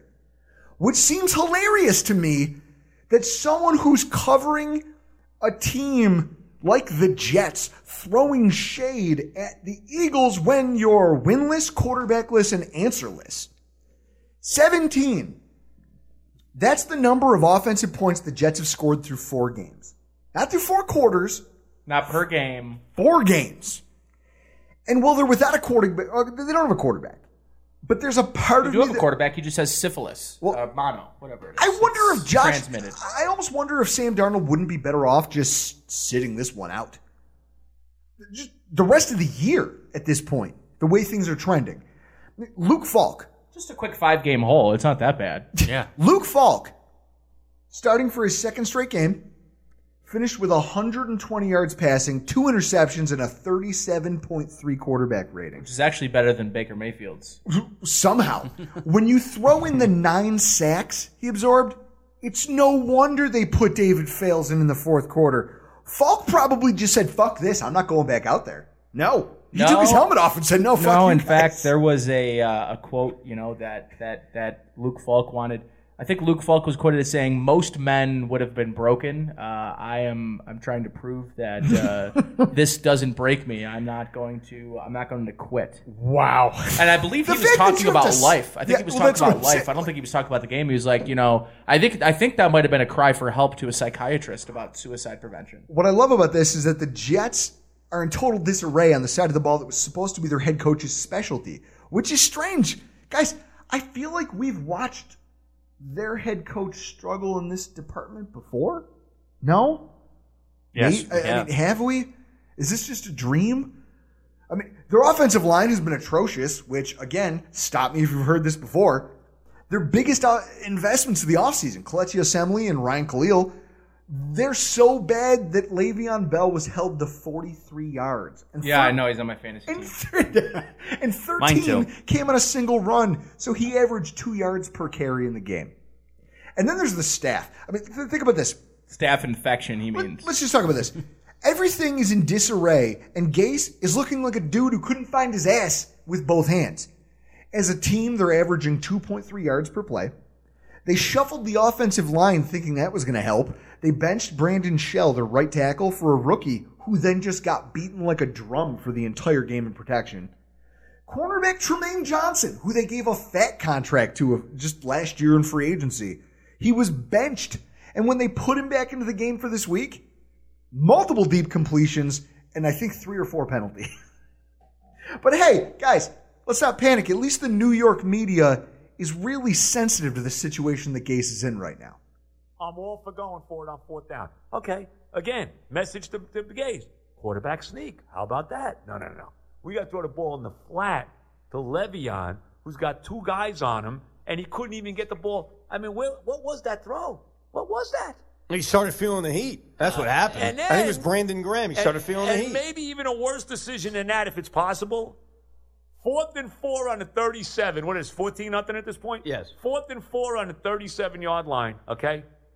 First, he doesn't know what he's doing, Gage. Well, that's the biggest problem. It starts with that. Well, yes. Okay, they got the offense on the field. They're going to go for it. No. They're going to try a field. What? 55-yard field goal? What? I mean, who's the kicker? Ficken? What did he think? Jan Stenerud suddenly appeared? I mean, seriously, Morton Anderson showed up? I mean, what? No, you got to hire Gase. And this terrible owner getting sold a bill of goods from this guy who's a terrible head coach. We knew that already. We wanted no part of him. But what the hell do we know? We don't know anything. And Joe, we're just dumb talk show hosts. And even stupider than that, we're Jet fans. And apparently, what the hell do we know? We still don't know because every excuse is being written for him. Oh, God. And that's all I hear. Excuse. That is Evan Roberts and Joe Bonino from WFAN in New York. I could listen to Joe Bonino be angry all day long. It doesn't have to be about the Jets. It could be about anything. Guys, he's so mad. But guys, don't worry. Guys, they really care about Adam Gase's feelings. And Sam Darnold's back for whatever that's worth. They're going to take on the Cowboys, who are looking to beat up on somebody after falling 3-2. There's already calls for their head coach's job. Getting fired. Their quarterback's out licking public restroom toilet seats. Getting mono. I'm sure that everything in New York is going to end well this weekend, and I can't wait to hear what Joe and Evan think about it on Monday. Then you got Miami. Now, Miami's on the bye week. Make no mistake, folks, the Dolphins are in a heated battle. With the Bengals and the Arizona Cardinals. Fucking right. Coming into the season, the expectation was that they were going to be a bad football team. They might beat Washington. But they've shocked the world with how poorly they've played. Okay, so here's the highlights of them statistically through 4 games. They are last in every meaningful statistic. Yards, touchdowns, yards per attempt. They're last in passing touchdowns, 29th in passing yards. They're last in points for and last in total yards. To underscore just how egregious the last one is, the Dolphins currently have 900 total yards as a football team. As of Saturday before kickoff of Week 5, there were 15 quarterbacks who have thrown more yards than that. Josh Allen isn't in that group. Josh Allen has 903. So for as much as I've maligned Josh Allen, he still has more passing yards on the year than the Dolphins' whole team has. So, Chris, their plan of being terrible is working, and they're still in a dogfight for that last spot. I went back through the NFL standings as of Week 4, all the way back to 1999. And in 20 years of NFL football, there hasn't been a season with this many winless teams as of Week 4. There's 6 coming into this week. Now, 2 of them found wins, right? The Cardinals finally got on the scoreboard. They finally beat somebody. Cincinnati. And the Broncos somehow inexplicably beat the Chargers. With that said, there's some unintended consequences here. Oh, and you've got the Jets, who are in this mix of still winless teams. Divisions with more than one of those teams, these winless, just rudderless squads, are likely to see an inflated win total, correct? You know what I mean? You're just beating up on some of the dregs of the NFL. Right. The AFC East is the only team that has 2 that are currently still winless. So now they're going to come off the bye week and they're going to go try to win a game. But let's face it, nobody's optimistic, and the Bills are heading into their bye. And as Miami goes out there, they're not even, in my opinion, they're not even thinking about, hey, can we win this football game? They're looking around going, what do we have to do? Bribery, blackmail, maybe just good old-fashioned begging to try to encourage some of these other winless teams in the NFL to get their shit together and come away with a victory. I mean, what do you do if you're the Dolphins? Nothing. You give up. Do you stay the course and just hope for more losses? You have to at this point. You got to get a quarterback. Are you steering into this at this point? The Miami Dolphins are... Here's the thing, they're going to get an opportunity. They've got 3 first-round picks. They've got 2 next year. They've got a bunch of second-round picks. They're going to do what the Browns did, except the problem is Miami, what if someone Florida, beats them to the bottom? Miami, Florida isn't like the place that it used to be. And, people are talking about, like I saw Omar Kelly say, Von Miller's 30 years old, and, like, he would be a good trade candidate. And why the fuck would Von Miller go to Miami at 30? And go be a part of a rebuild, a bunch of young guys, and never get back to the playoffs in his career. It just doesn't make any sense. And it's just Miami has this inflated image that because they don't have state sales tax and they live in a part of the country that's going underwater, that people want to go there. And like it's a lot like Miami is sort of on pace to be a future Buffalo, where they get super, super, super emotional when people make fun of Miami. When again, like, you're knee deep in water. So, like, Miami's not this great place. It's got tons of STDs. It's got bad drugs. And, there's a lot of gang wars. There's a lot of gang wars happening. Shitty coke. Terrible. Shitty coke. I mean, I have no idea what you're talking about. So with that brings us to New England. New England, the Patriots beat up on the Redskins, our future opponent, 33-7. They got Jay Gruden fired. This is the final nail in the coffin, and I think Jay Gruden was ready for it. That dude, he was ready to light up a fat stove and just walk out of that building.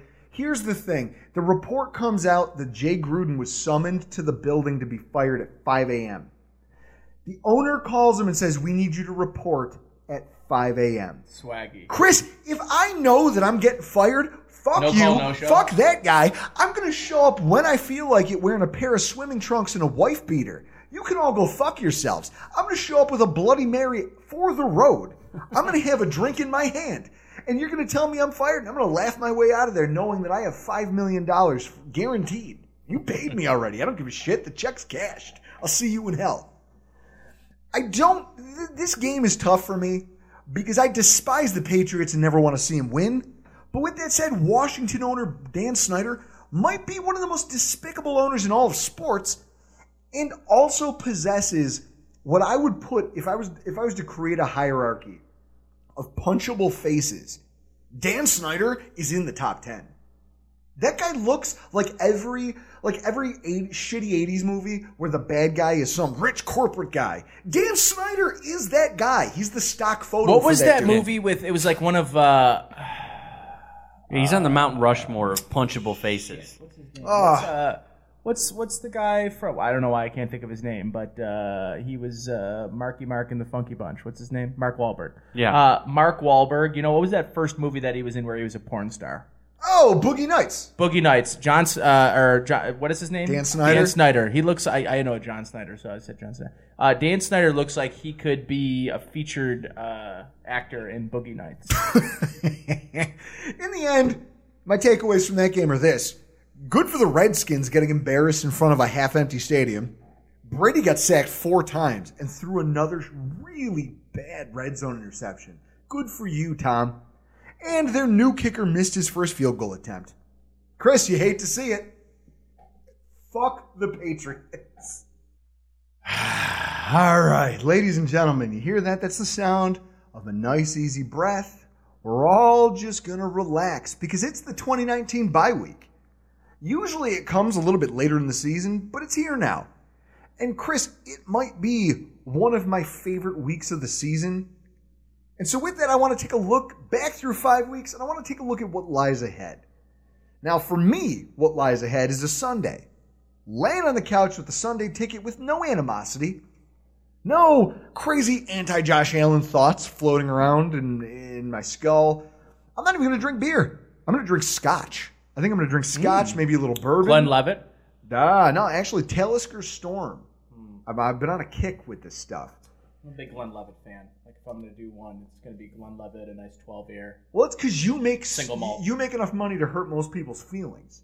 That's probably why you're drinking that. But with that said, we're here.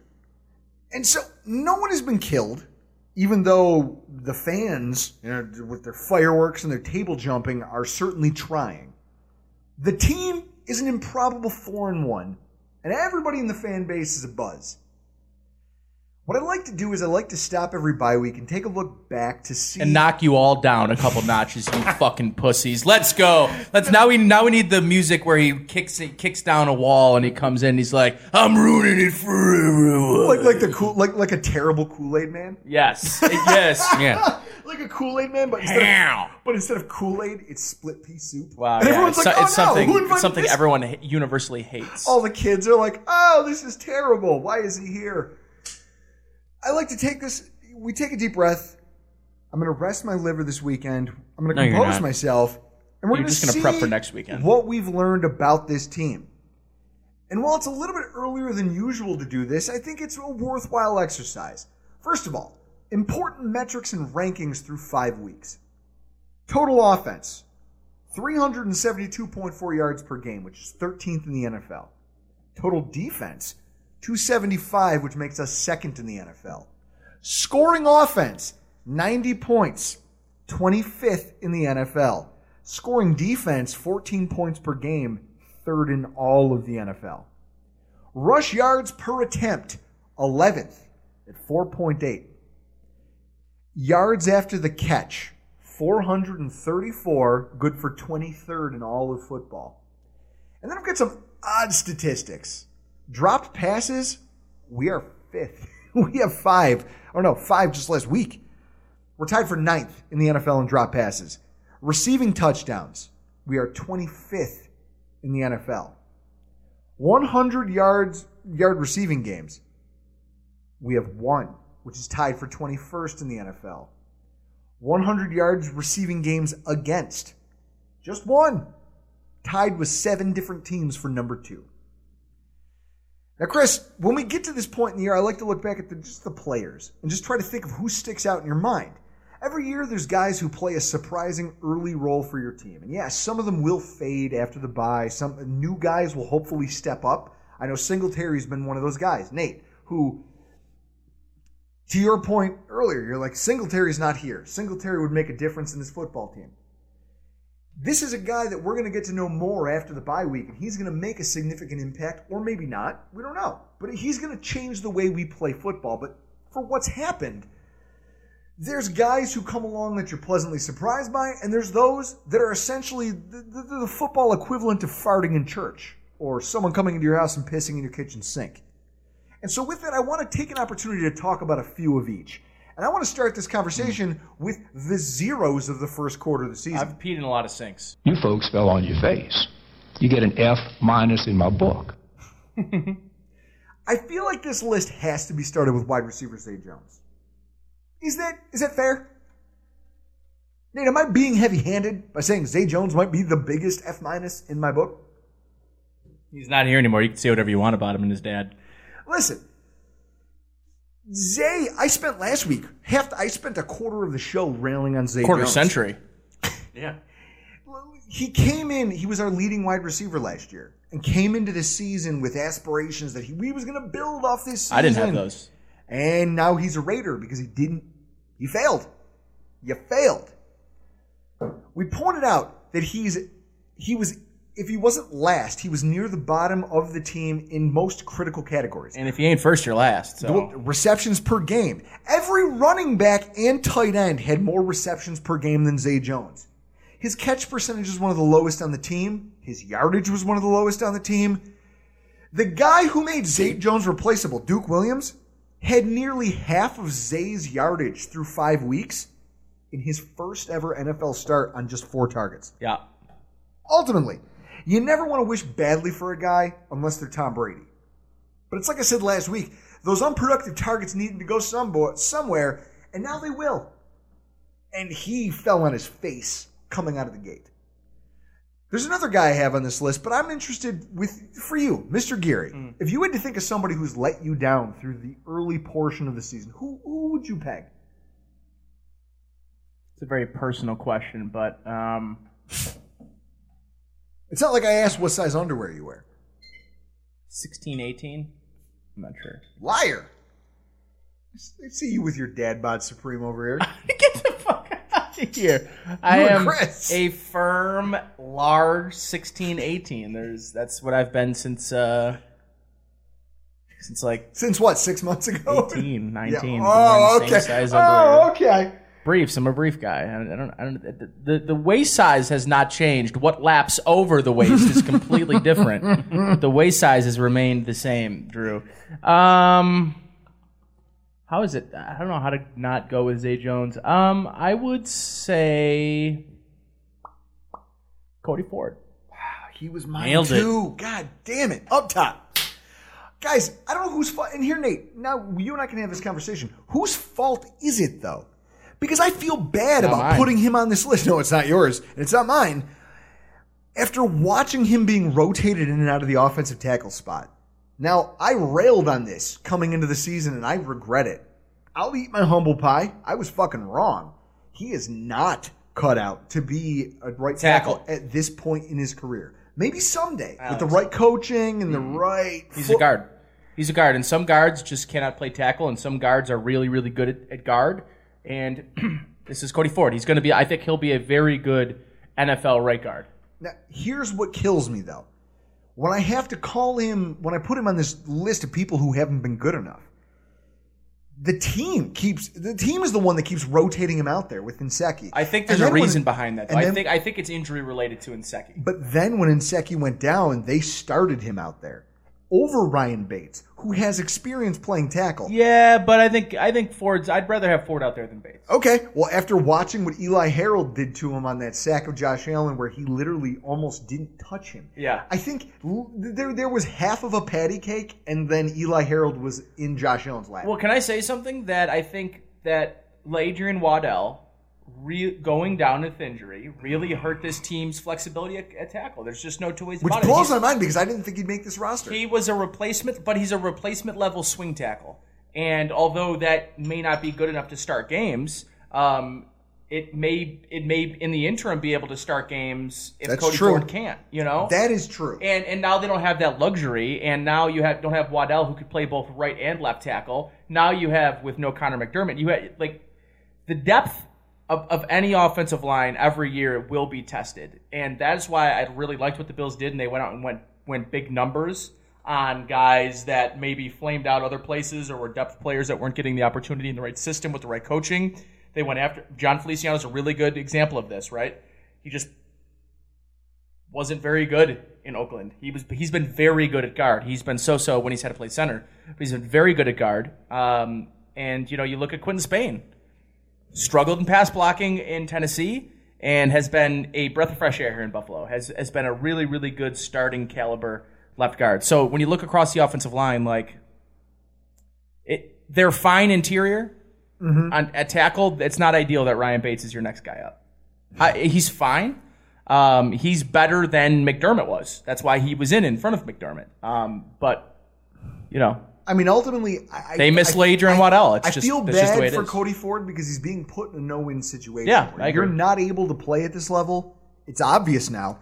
But the problem is you get ousted. But they can't kick him inside. They can't. Because here's the thing. Spencer Long's coming They don't in. have the versatility inside out. It's outside in. Spencer Long coming in to back up Mitch Morse when he went down with injury. Feliciano at guard, he's not better than either one of those players. So he's not moving them from their interior spots. And Feliciano, well, I mean, you could maybe make an argument. Maybe you take Cody Ford over Spencer Long. But the problem is the last thing you want to do is get Cody Ford hurt playing guard when you need him to play tackle. Yes. So ultimately now we're stuck in this position, and I feel bad putting him on this list, but he's been the guy who started a lot of really negative plays for the Bills. And so if I have to hang a loser hat on anybody, he's going to be one of them. Luckily, there's enough people on the other side of the rock, on the hero side of things, that I think more than balance that out. Here's the deal. I'm the best there is, plain and simple. I mean, I wake up in the morning, I piss excellence. You know who pisses excellence? Our secondary. Our coverage units this season have been among some of the best in the NFL. It's incredible to me that this team is where it is. And most of it is because of the job that the secondary unit has done. I just got done gushing about Micah Hyde, but let's face it, Trey White. You see people on Twitter. You like to rail about that. Trey White, he doesn't get enough credit for the job that he does because people have become accustomed to it. To him just shutting people down. Yes. Levi Wallace has been a surprise because we're used to seeing, okay, such and such a player gets limited run, performs well. Next year the team puts him in a starting position and he fails. That didn't happen. He's continued to play at a high level. And then obviously our safety group, which is now deeper and more talented than it was last year. And last year I would argue they were one of the best in football. It's been, I genuinely believe that they are really to kind of thank for the way things have gone so far throughout the course of the season. Would you disagree with me if I said that? If you look at one unit that has gotten the Bills where it is to now, that deserves more of the praise. The front seven has played their balls off. But that secondary is killer. Playing Levi Wallace is a really football. damn good player. He's just a really solid player. Roll Tide! Really, really just solid player.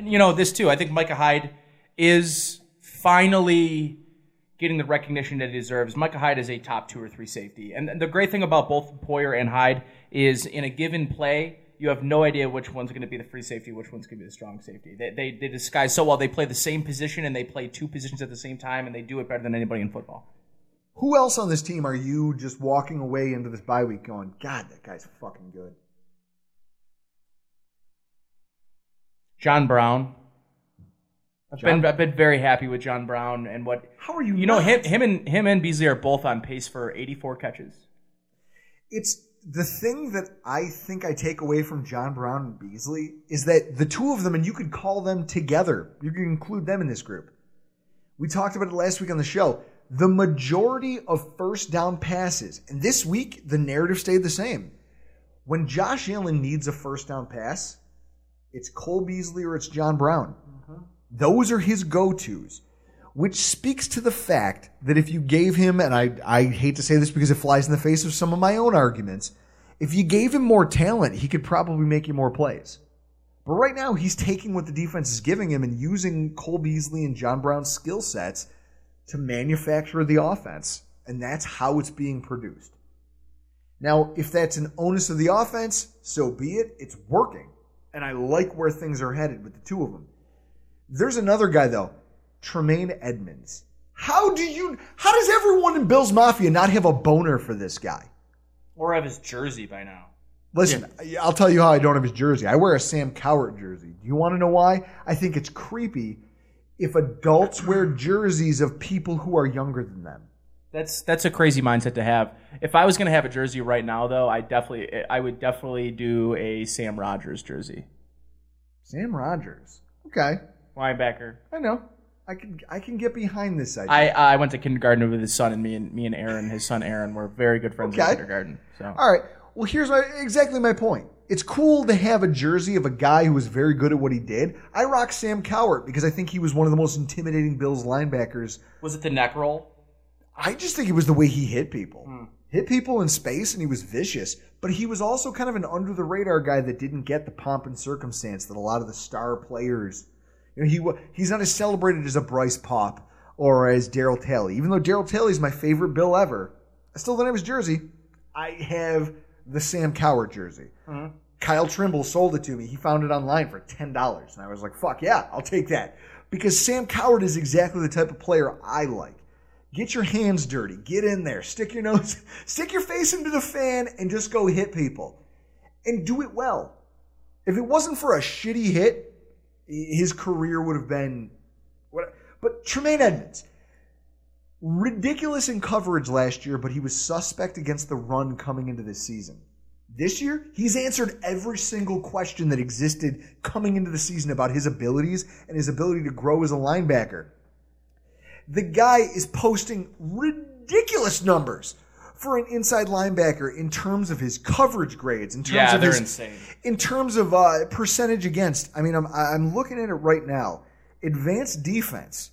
Tremaine Edmonds is allowing a quarterback rating of 60 when thrown against. To put that into perspective, that's better than Matt Milano.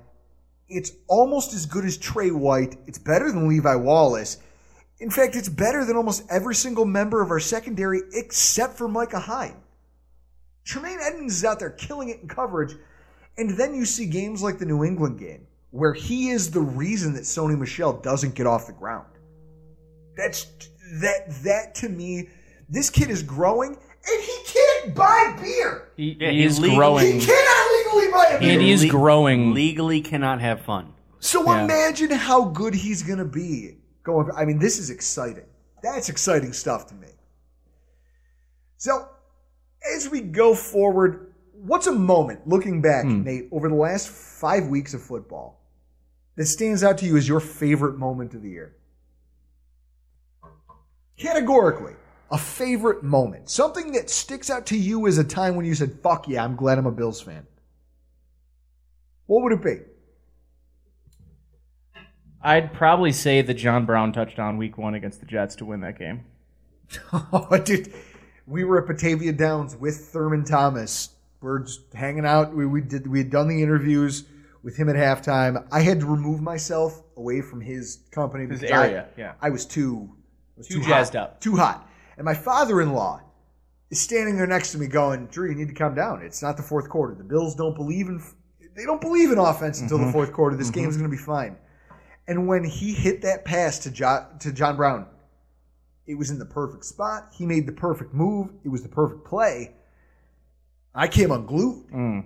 I came unglued in an unsuspecting bar full of people. You can only imagine what that looked and sounded like. In a good way or bad way? A little bit of both. I believe, according to Laisel, when I exploded, Thurman kind of turned around in his car. No, not Laisel. Somebody was telling me that Thurman turned around in his chair kind of and was like, what the fuck was that? What the fuck is going on over there? Oh, yeah, it's just some guy losing his mind because the Bills just won this football game. I knew it in my bones. It was a great moment. For me, I've got two. The sound that came out of the stadium after the Bengals game-winning interception, when the Bills picked off that pass to shut the game out directly in front of me. Yeah, it was, the crowd reaction to that game was we had just won the Super Bowl. Oh, it's the insane. loudest. We talked about it with Reed. Reed was saying it's the loudest he's heard the stadium on that drive where the Bengals are coming down the field to go try to score the game-winning touchdown, and the stadium's rocking. And then after that pick, the sound. Yeah. Our friend from Portugal, Hugo, he's trying to. The guy is 5'6", maybe 155 pounds. Okay. $150. He's trying to group hug me, Mario from #Sports, who's 6'5" and like 390 pounds. He's like George the Animal Steel. Disgusting. He's like George the Animal Steel. Disgusting. Mario's is gross. So Mario, me, Chris, and my friend Potter, he's trying to group hug all of us, even though he has the wingspan of, I don't know, a high schooler. Yeah. Maybe a middle Chris. schooler. Of Chris? No. Far smaller than that, which is hilarious because Chris is a short-armed son of a bitch. Yeah, he's a little guy. And then there's this, and I can't even do it justice. I'm gonna let Kyle Brandt do the honors. The bad man from Buffalo. Ladies and gentlemen, boys and girls, meet Dawson Knox with the stiff arm and the...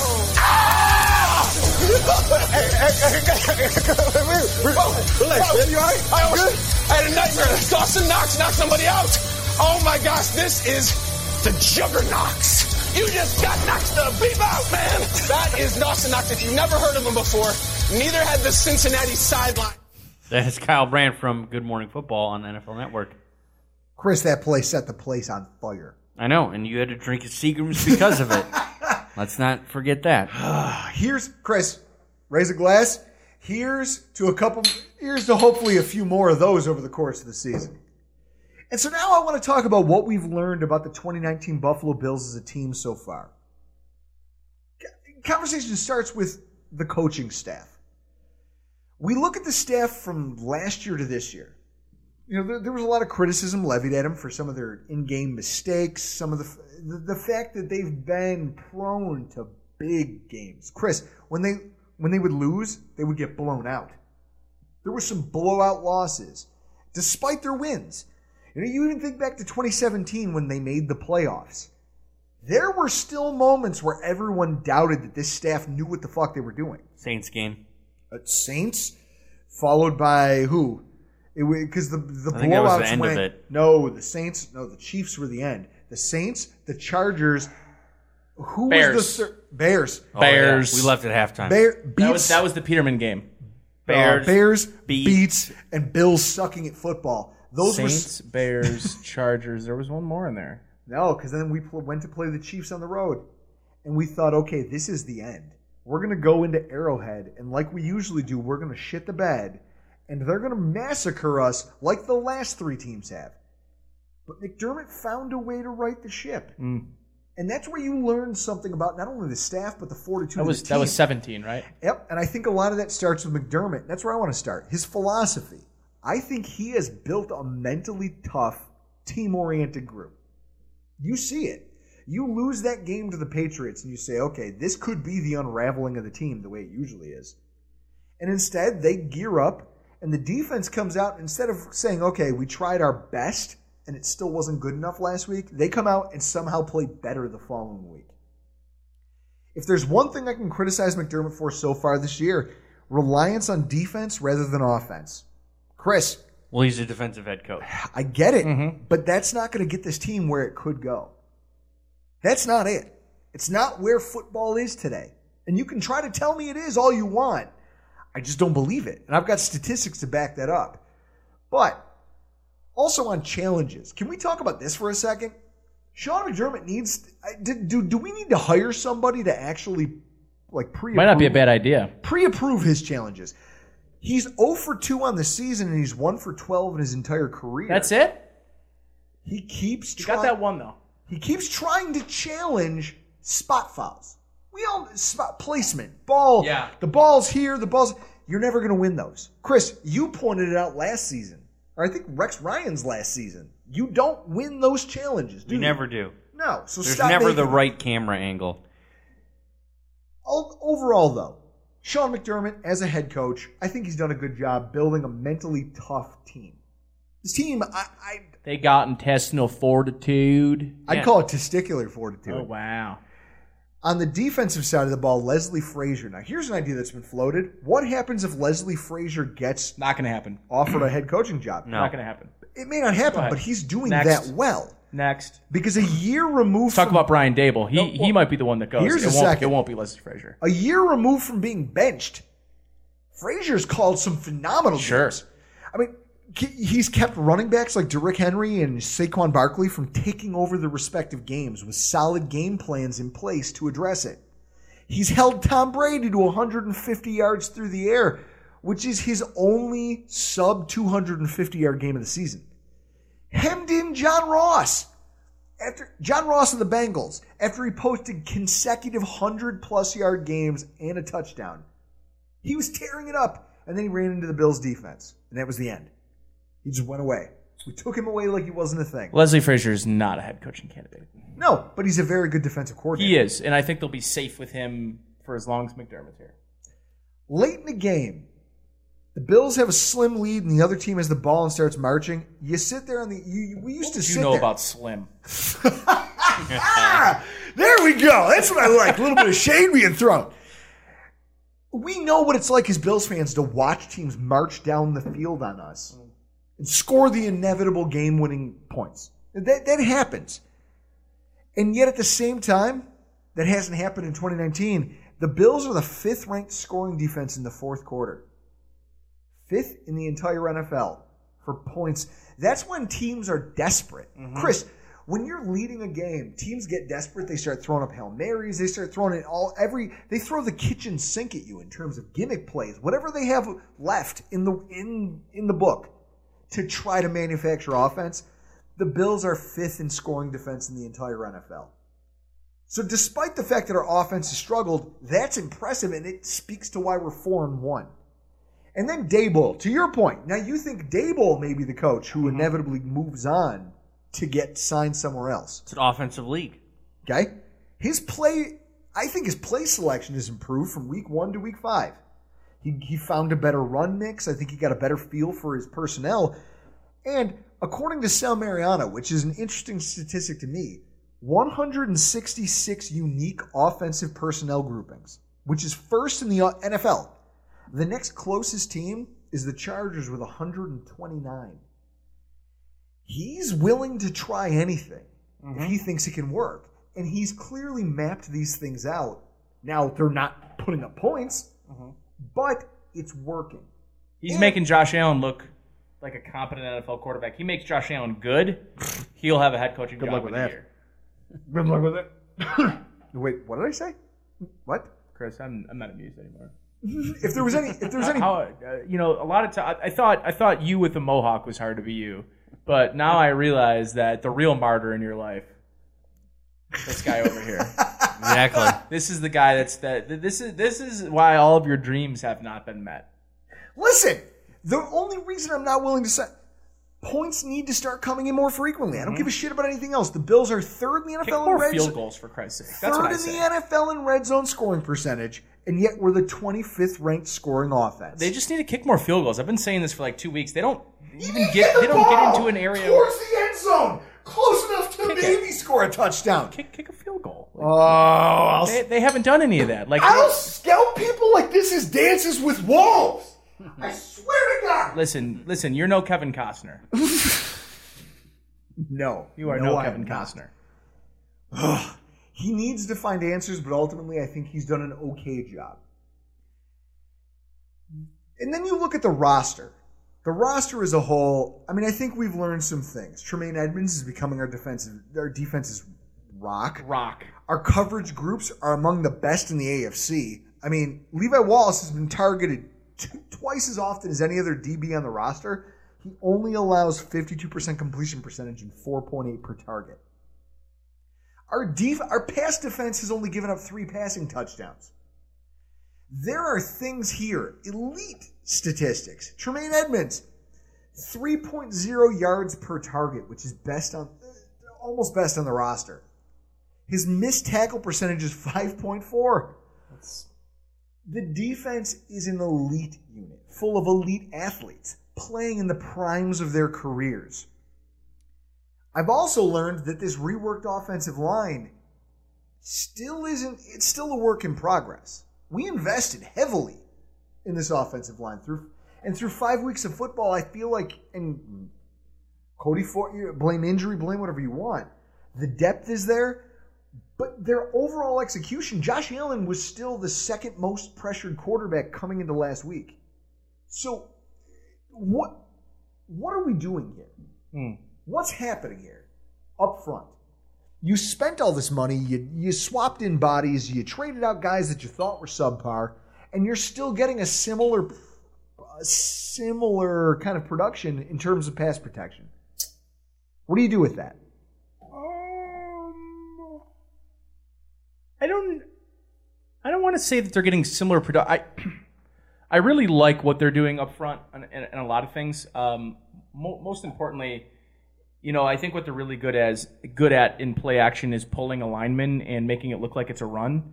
And it really sells the play action better than just flashing the football. They're bringing a lineman over. So it really, like, a linebacker's trained, you follow the pulling guard to the play. Okay. But I'm just saying, just from a schematic standpoint, I actually do like what the offensive line brings. I like Quentin Spain. I actually do like Deion Dawkins.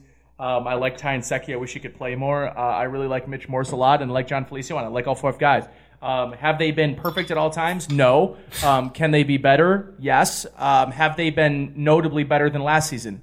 They have been notably better than last season. Well, but that notably better than last season it's like your Josh Allen argument. Okay, that's like your Josh Allen argument. Yeah, he's notably better than last season, but what's that? What's that look like? What does that do for me? Progress. Hashtag progress. Trust the process. I'm having a hard time trusting the process. I could see that. Now that we're here and we're able to just take a weekend and watch football, AFC outlook and what we need from week 7 to week 17, forecasting what's to come. As of this podcast, the Bills are tied for second place in the AFC with Kansas City. Who fucking thought that would be the case? Raise your hand in this room. Look at who we've played. The way the conference is shaking out, it bodes well for Buffalo. Of teams with 2 or fewer wins, the Bills are going to play 6 games against them before the season's over. And over the next 6 weeks of football, the Bills are going to play teams with a combined record of 6-22.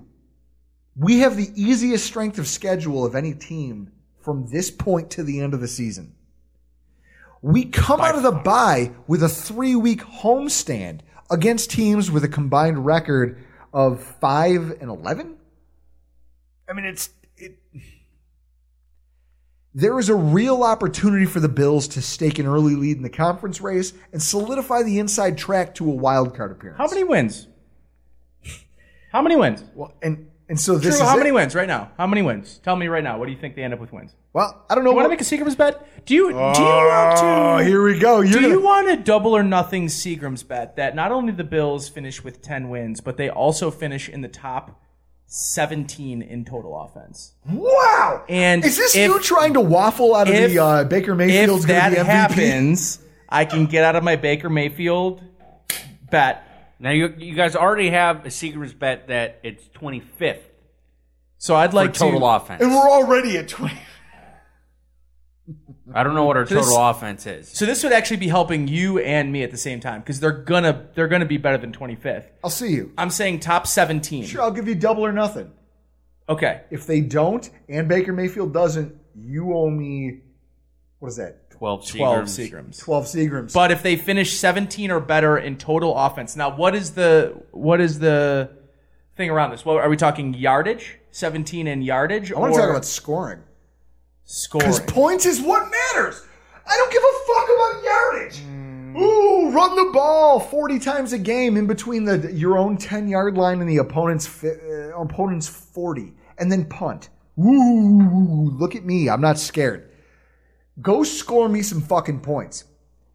Here's the things that are going to have to happen if the Bills want the inside track. Well, Nate looks this up. I'm going to walk our listeners through it. First of all, the Bills must have at least 8 wins by November 24th. Okay? When you look at the way that our schedule lays out, I've got it pulled up in front of me. We got Washington, Miami twice. We come off the bye with the Dolphins, the Eagles, the Redskins, the Browns, the Dolphins, and the Broncos. In those games, you're talking about teams that have not proven that they are a threat in the NFL, much less in this conference. You need to go out there and win those games. If you're not at 8 wins after the Broncos game, your schedule gets dicey because you have to go on the road on Thanksgiving on November 28th to the Cowboys. This is a team that's probably, just based on the way they're being coached and the way they're playing right now, they're better than the media is giving them credit for right now. That's going to be a fist fight if the Bills are even going to have a shot at winning that game. Then you have the Ravens at home, which the Ravens are always a tough matchup with the Bills. Always. They always seem to play us tougher than they do other opponents. Yeah, but I'm not too keen on Lamar Jackson being able to take in Greg Roman's 107 plays he has outlined. I understand that he's coming back to earth, but again, we always struggle with the Ravens. I got the Bills at 11. We've never blown the Ravens out. Never. It's never happened. I got the Bills at 11. 11 wins. Holy shit! Wow! How many moose heads have you had? They have one loss. They'd get 4 more losses. They lose to New England. They lose to Dallas. Listen, you're not Howard Simon. You don't get to pick the Bills. What are we talking about here? I don't like Dallas. I'm giving 11. I'll save that. I'll save that for. Put that on the board. 11 fucking wins. Put it on the Seager board. All right, 11 here we wins. go, Chris. All right. We're doing this. But then after that point, you're talking about the Cowboys, the Ravens, the Steelers, which without Ben Roethlisberger, the game looks more winnable. Well, I will tell you. But at the same time, I've gone into games against the Steelers and thought it was fucking winnable. Brian St. Pierre. And then I had to go to my Willie shitty Parker. part-time collegiate job at Mighty Taco and stand in the drive-thru. That proves how old you are. Well, Steelers I was fans crying. drove through the drive-thru and ordered Mighty Taco to go. And I had my Bills hat on, and they just ragged me every time I was fucking handing tacos. Tommy Maddox and Brian St. Pierre double-teamed your favorite Small team. piece of trivia here. We have not won a regular season game in Pittsburgh since 1975. It's not that long. And then we go on the road to the Patriots. So there is a slide there where you may not win a game. You may go on sort of like in 2017, you may hit the skids for a hot minute. If you do not have 8 wins going into that game against the Cowboys, I don't know how you get to the playoffs. How many games are before the Cowboys? 1, 2, 3, 4, 5, 6. And I'm saying you have to go at least 5-1 during that stretch. If you do not, you are in a lot of trouble. I'll give them 2, in fact. So you're saying 9-2 going into that game? Go 4-2. Have 8 wins going into that game. I'm confident. 8-3, I think you can make the playoffs from there with the schedule you have. Outside of that, I don't know how it happens. The next thing I'm looking for in the next 17 weeks is that Josh Allen, let's just call this the offense. There has to be more scoring. I want to underscore this for you guys who are listening to this at home saying he's a broken record. He keeps repeating himself. I did the research. Last season, 8 teams in the top half of the NFL for defense made the playoffs. They did. 12 teams make it. So what is that, Chris? 8 out of 12. That's most of the playoff field. You have to have a good defense to make the playoffs. And if you do, you can probably make the jump. But when you look at the people who are participating in the divisional round, 7 of the 8 teams finished in the top 14 of the NFL for offense. Because ultimately, when it matters, you have to score fucking points. You can't ignore the fact that inevitably at some point you can't win every game 14-7. Look at the 2017 Jaguars. We played them in a wild card game to a score of 10-3. It's a good game. Okay? It's exciting. But then the following week, in order to beat the Steelers, scored 55. They had to score more than 50. Why? Because that's what it took, but you have to be capable of it in order to get there. The game. You have to be capable of it in order to get there. And so, for me, if you want to you want to take that next step as a franchise. Okay, we've gotten a taste of the playoffs now in the McDermott era. Do you not want something bigger than that? Or is everybody just okay with the status quo? Because I'm not. I'd like to get back to the playoffs first, and then I could talk about winning games. Get me back to the playoffs so we could start talking about winning games. Listen, you get to the playoffs in the AFC, anybody's game.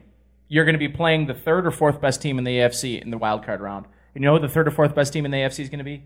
Houston or who? Can we call this Houston or Baltimore? This sounds like a good spot.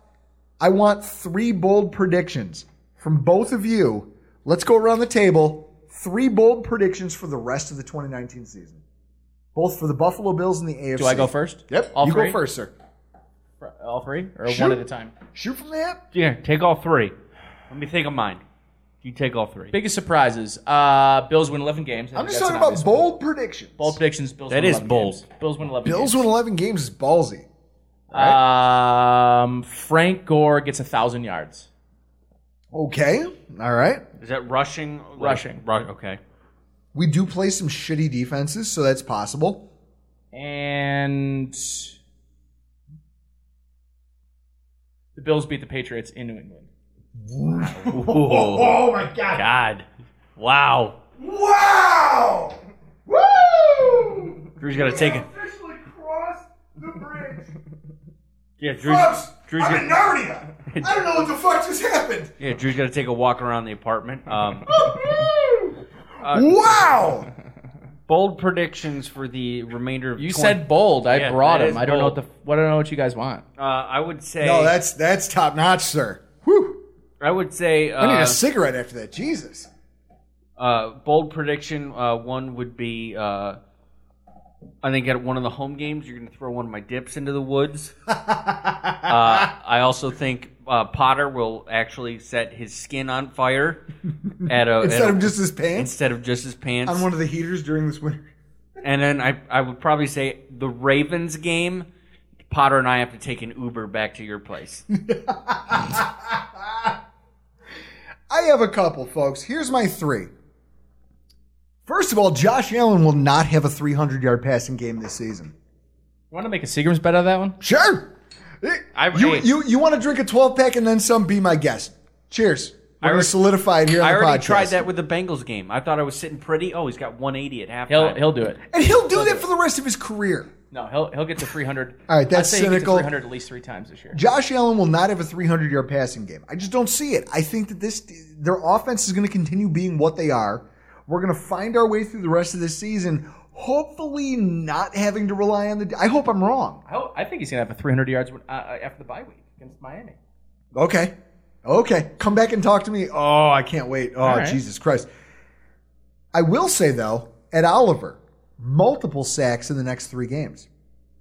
Right now, he's sackless. And that's not to defame the man. I'm sure he hangs low. Sure. But I think that he's been so close...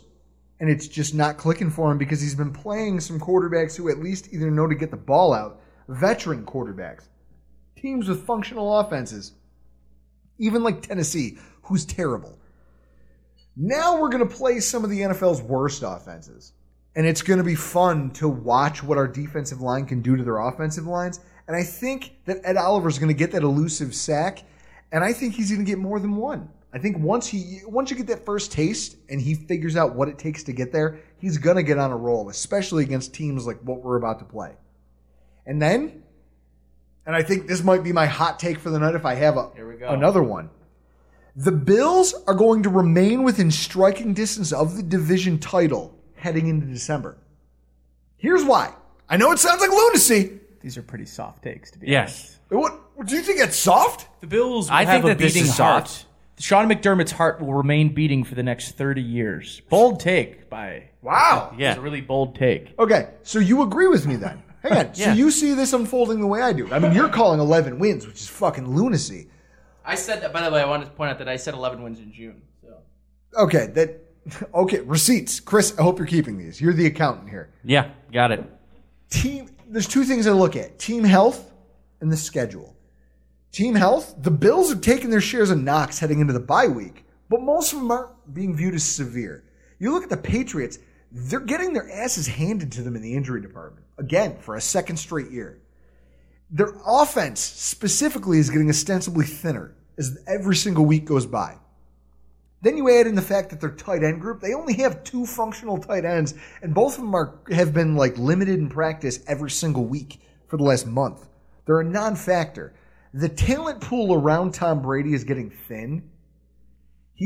They're still manufacturing offense, but they have a hell of a schedule, whereas the Bills have the easiest schedule. Remember that stretch that I was saying that we had to capitalize on, Chris? Yep. The Pats have a few easy games. They have them mixed in there. This Thursday, they're going to go play the New York Giants without Saquon Barkley. Or Sterling Shepard, or Evan Ingram, or... And then they get to play the New York Jets again. Beyond that, though, things get murky. You're talking about a beat-up offensive line and an offense that they've illustrated that they're getting worse. You think about the job that they did against the Bills, keeping Tom Brady clean, and then they immediately follow that up with a 4-sack performance. What are you going to do against better rushing defenses? What are you going to do? Well, they don't have a whole lot of time to figure it out. From weeks 8 through 14, here's their schedule. Week 8, home against the Browns. Now, based on what we saw... That running defense stinks. Based on what we saw last night, that game could go very much in their favor. Then they go on the road to the Ravens. That's always tough. Their defense stank the week before to the Browns, who scored 3 points. They have a bye week. And then they come out of it with games at the Eagles, home against the Cowboys, at the Texans, followed up on short rest by a game against the Chiefs. That stretch right there, for as good as their defense has been, and for as much credit as everyone wants to give them, that's 5 games against teams currently in the top 10 of the NFL for scoring. And some of the most proven pass rushers in the NFL. Brandon Graham, Frank Clark, J.J. Watt. Meanwhile, I just got done explaining to you guys, easy slate of games in front of Buffalo. If we take care of business through Thanksgiving, there's no reason to believe we won't be at least within a game of the Patriots down the stretch. Is that fair? No, that's fair. That's fair. Only because the Patriots stink. Guys, this week might be my favorite because I'm going to lay on the couch. I'm going to have no stress. No stress. Just wondering about what Josh Allen's doing off the field. Is he breathing too much air? Exactly. You better not be. I guarantee you on the main TV he's going to have the Jags game on so he can watch Gardner Minshew and then just get irritated if he throws for 300. Oh, that's going to be you. That's going to be chat you on my ass. Sunday. Every rookie quarterback that I watch throw for 300 yards it's just going to boil my balls. But with that said, guys, we're here. It's a week to relax. So let's all just take a deep breath. In fact, I'm going to crack a fresh one. Wow. And we are going to wish you guys farewell. Thank you for showing up to the bi-week edition of the Rockpile Report podcast. If you don't like any of my opinions, you don't like my hatred for Josh Allen, why don't you show up at Riverworks on Saturday for Potathon 3? Let's talk about it. Let's get a couple beers going. I'll be in Europe. I won't be there. You, me, a pitcher of beer, we can figure it out. All right? That's where I put it.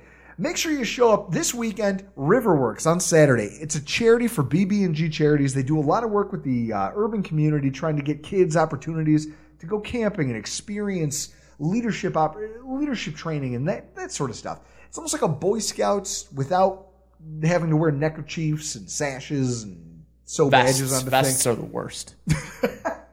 What were you, a Girl Scout? No, I just see these dudes in vests. Not that there's anything wrong with that, because we can't say that now. Yeah, well, now they have to actually let girls in Boy Scouts now. You can identify as whatever kind of scout you want to. Did you know they're integrating the Boys and Girl Scouts, and it's just going to be the Scouts of America. Don't tell me these things. Now I'm two-fisting beers. Folks, this whole thing's going to shit. Thank you for showing up here for the bi-week edition of the Rockpile Report podcast, but we got to get the fuck out of here. I'm Drew Gear. That's Chris Kruger. That's Nate Geary from WGR550. Tell the folks where they can find you.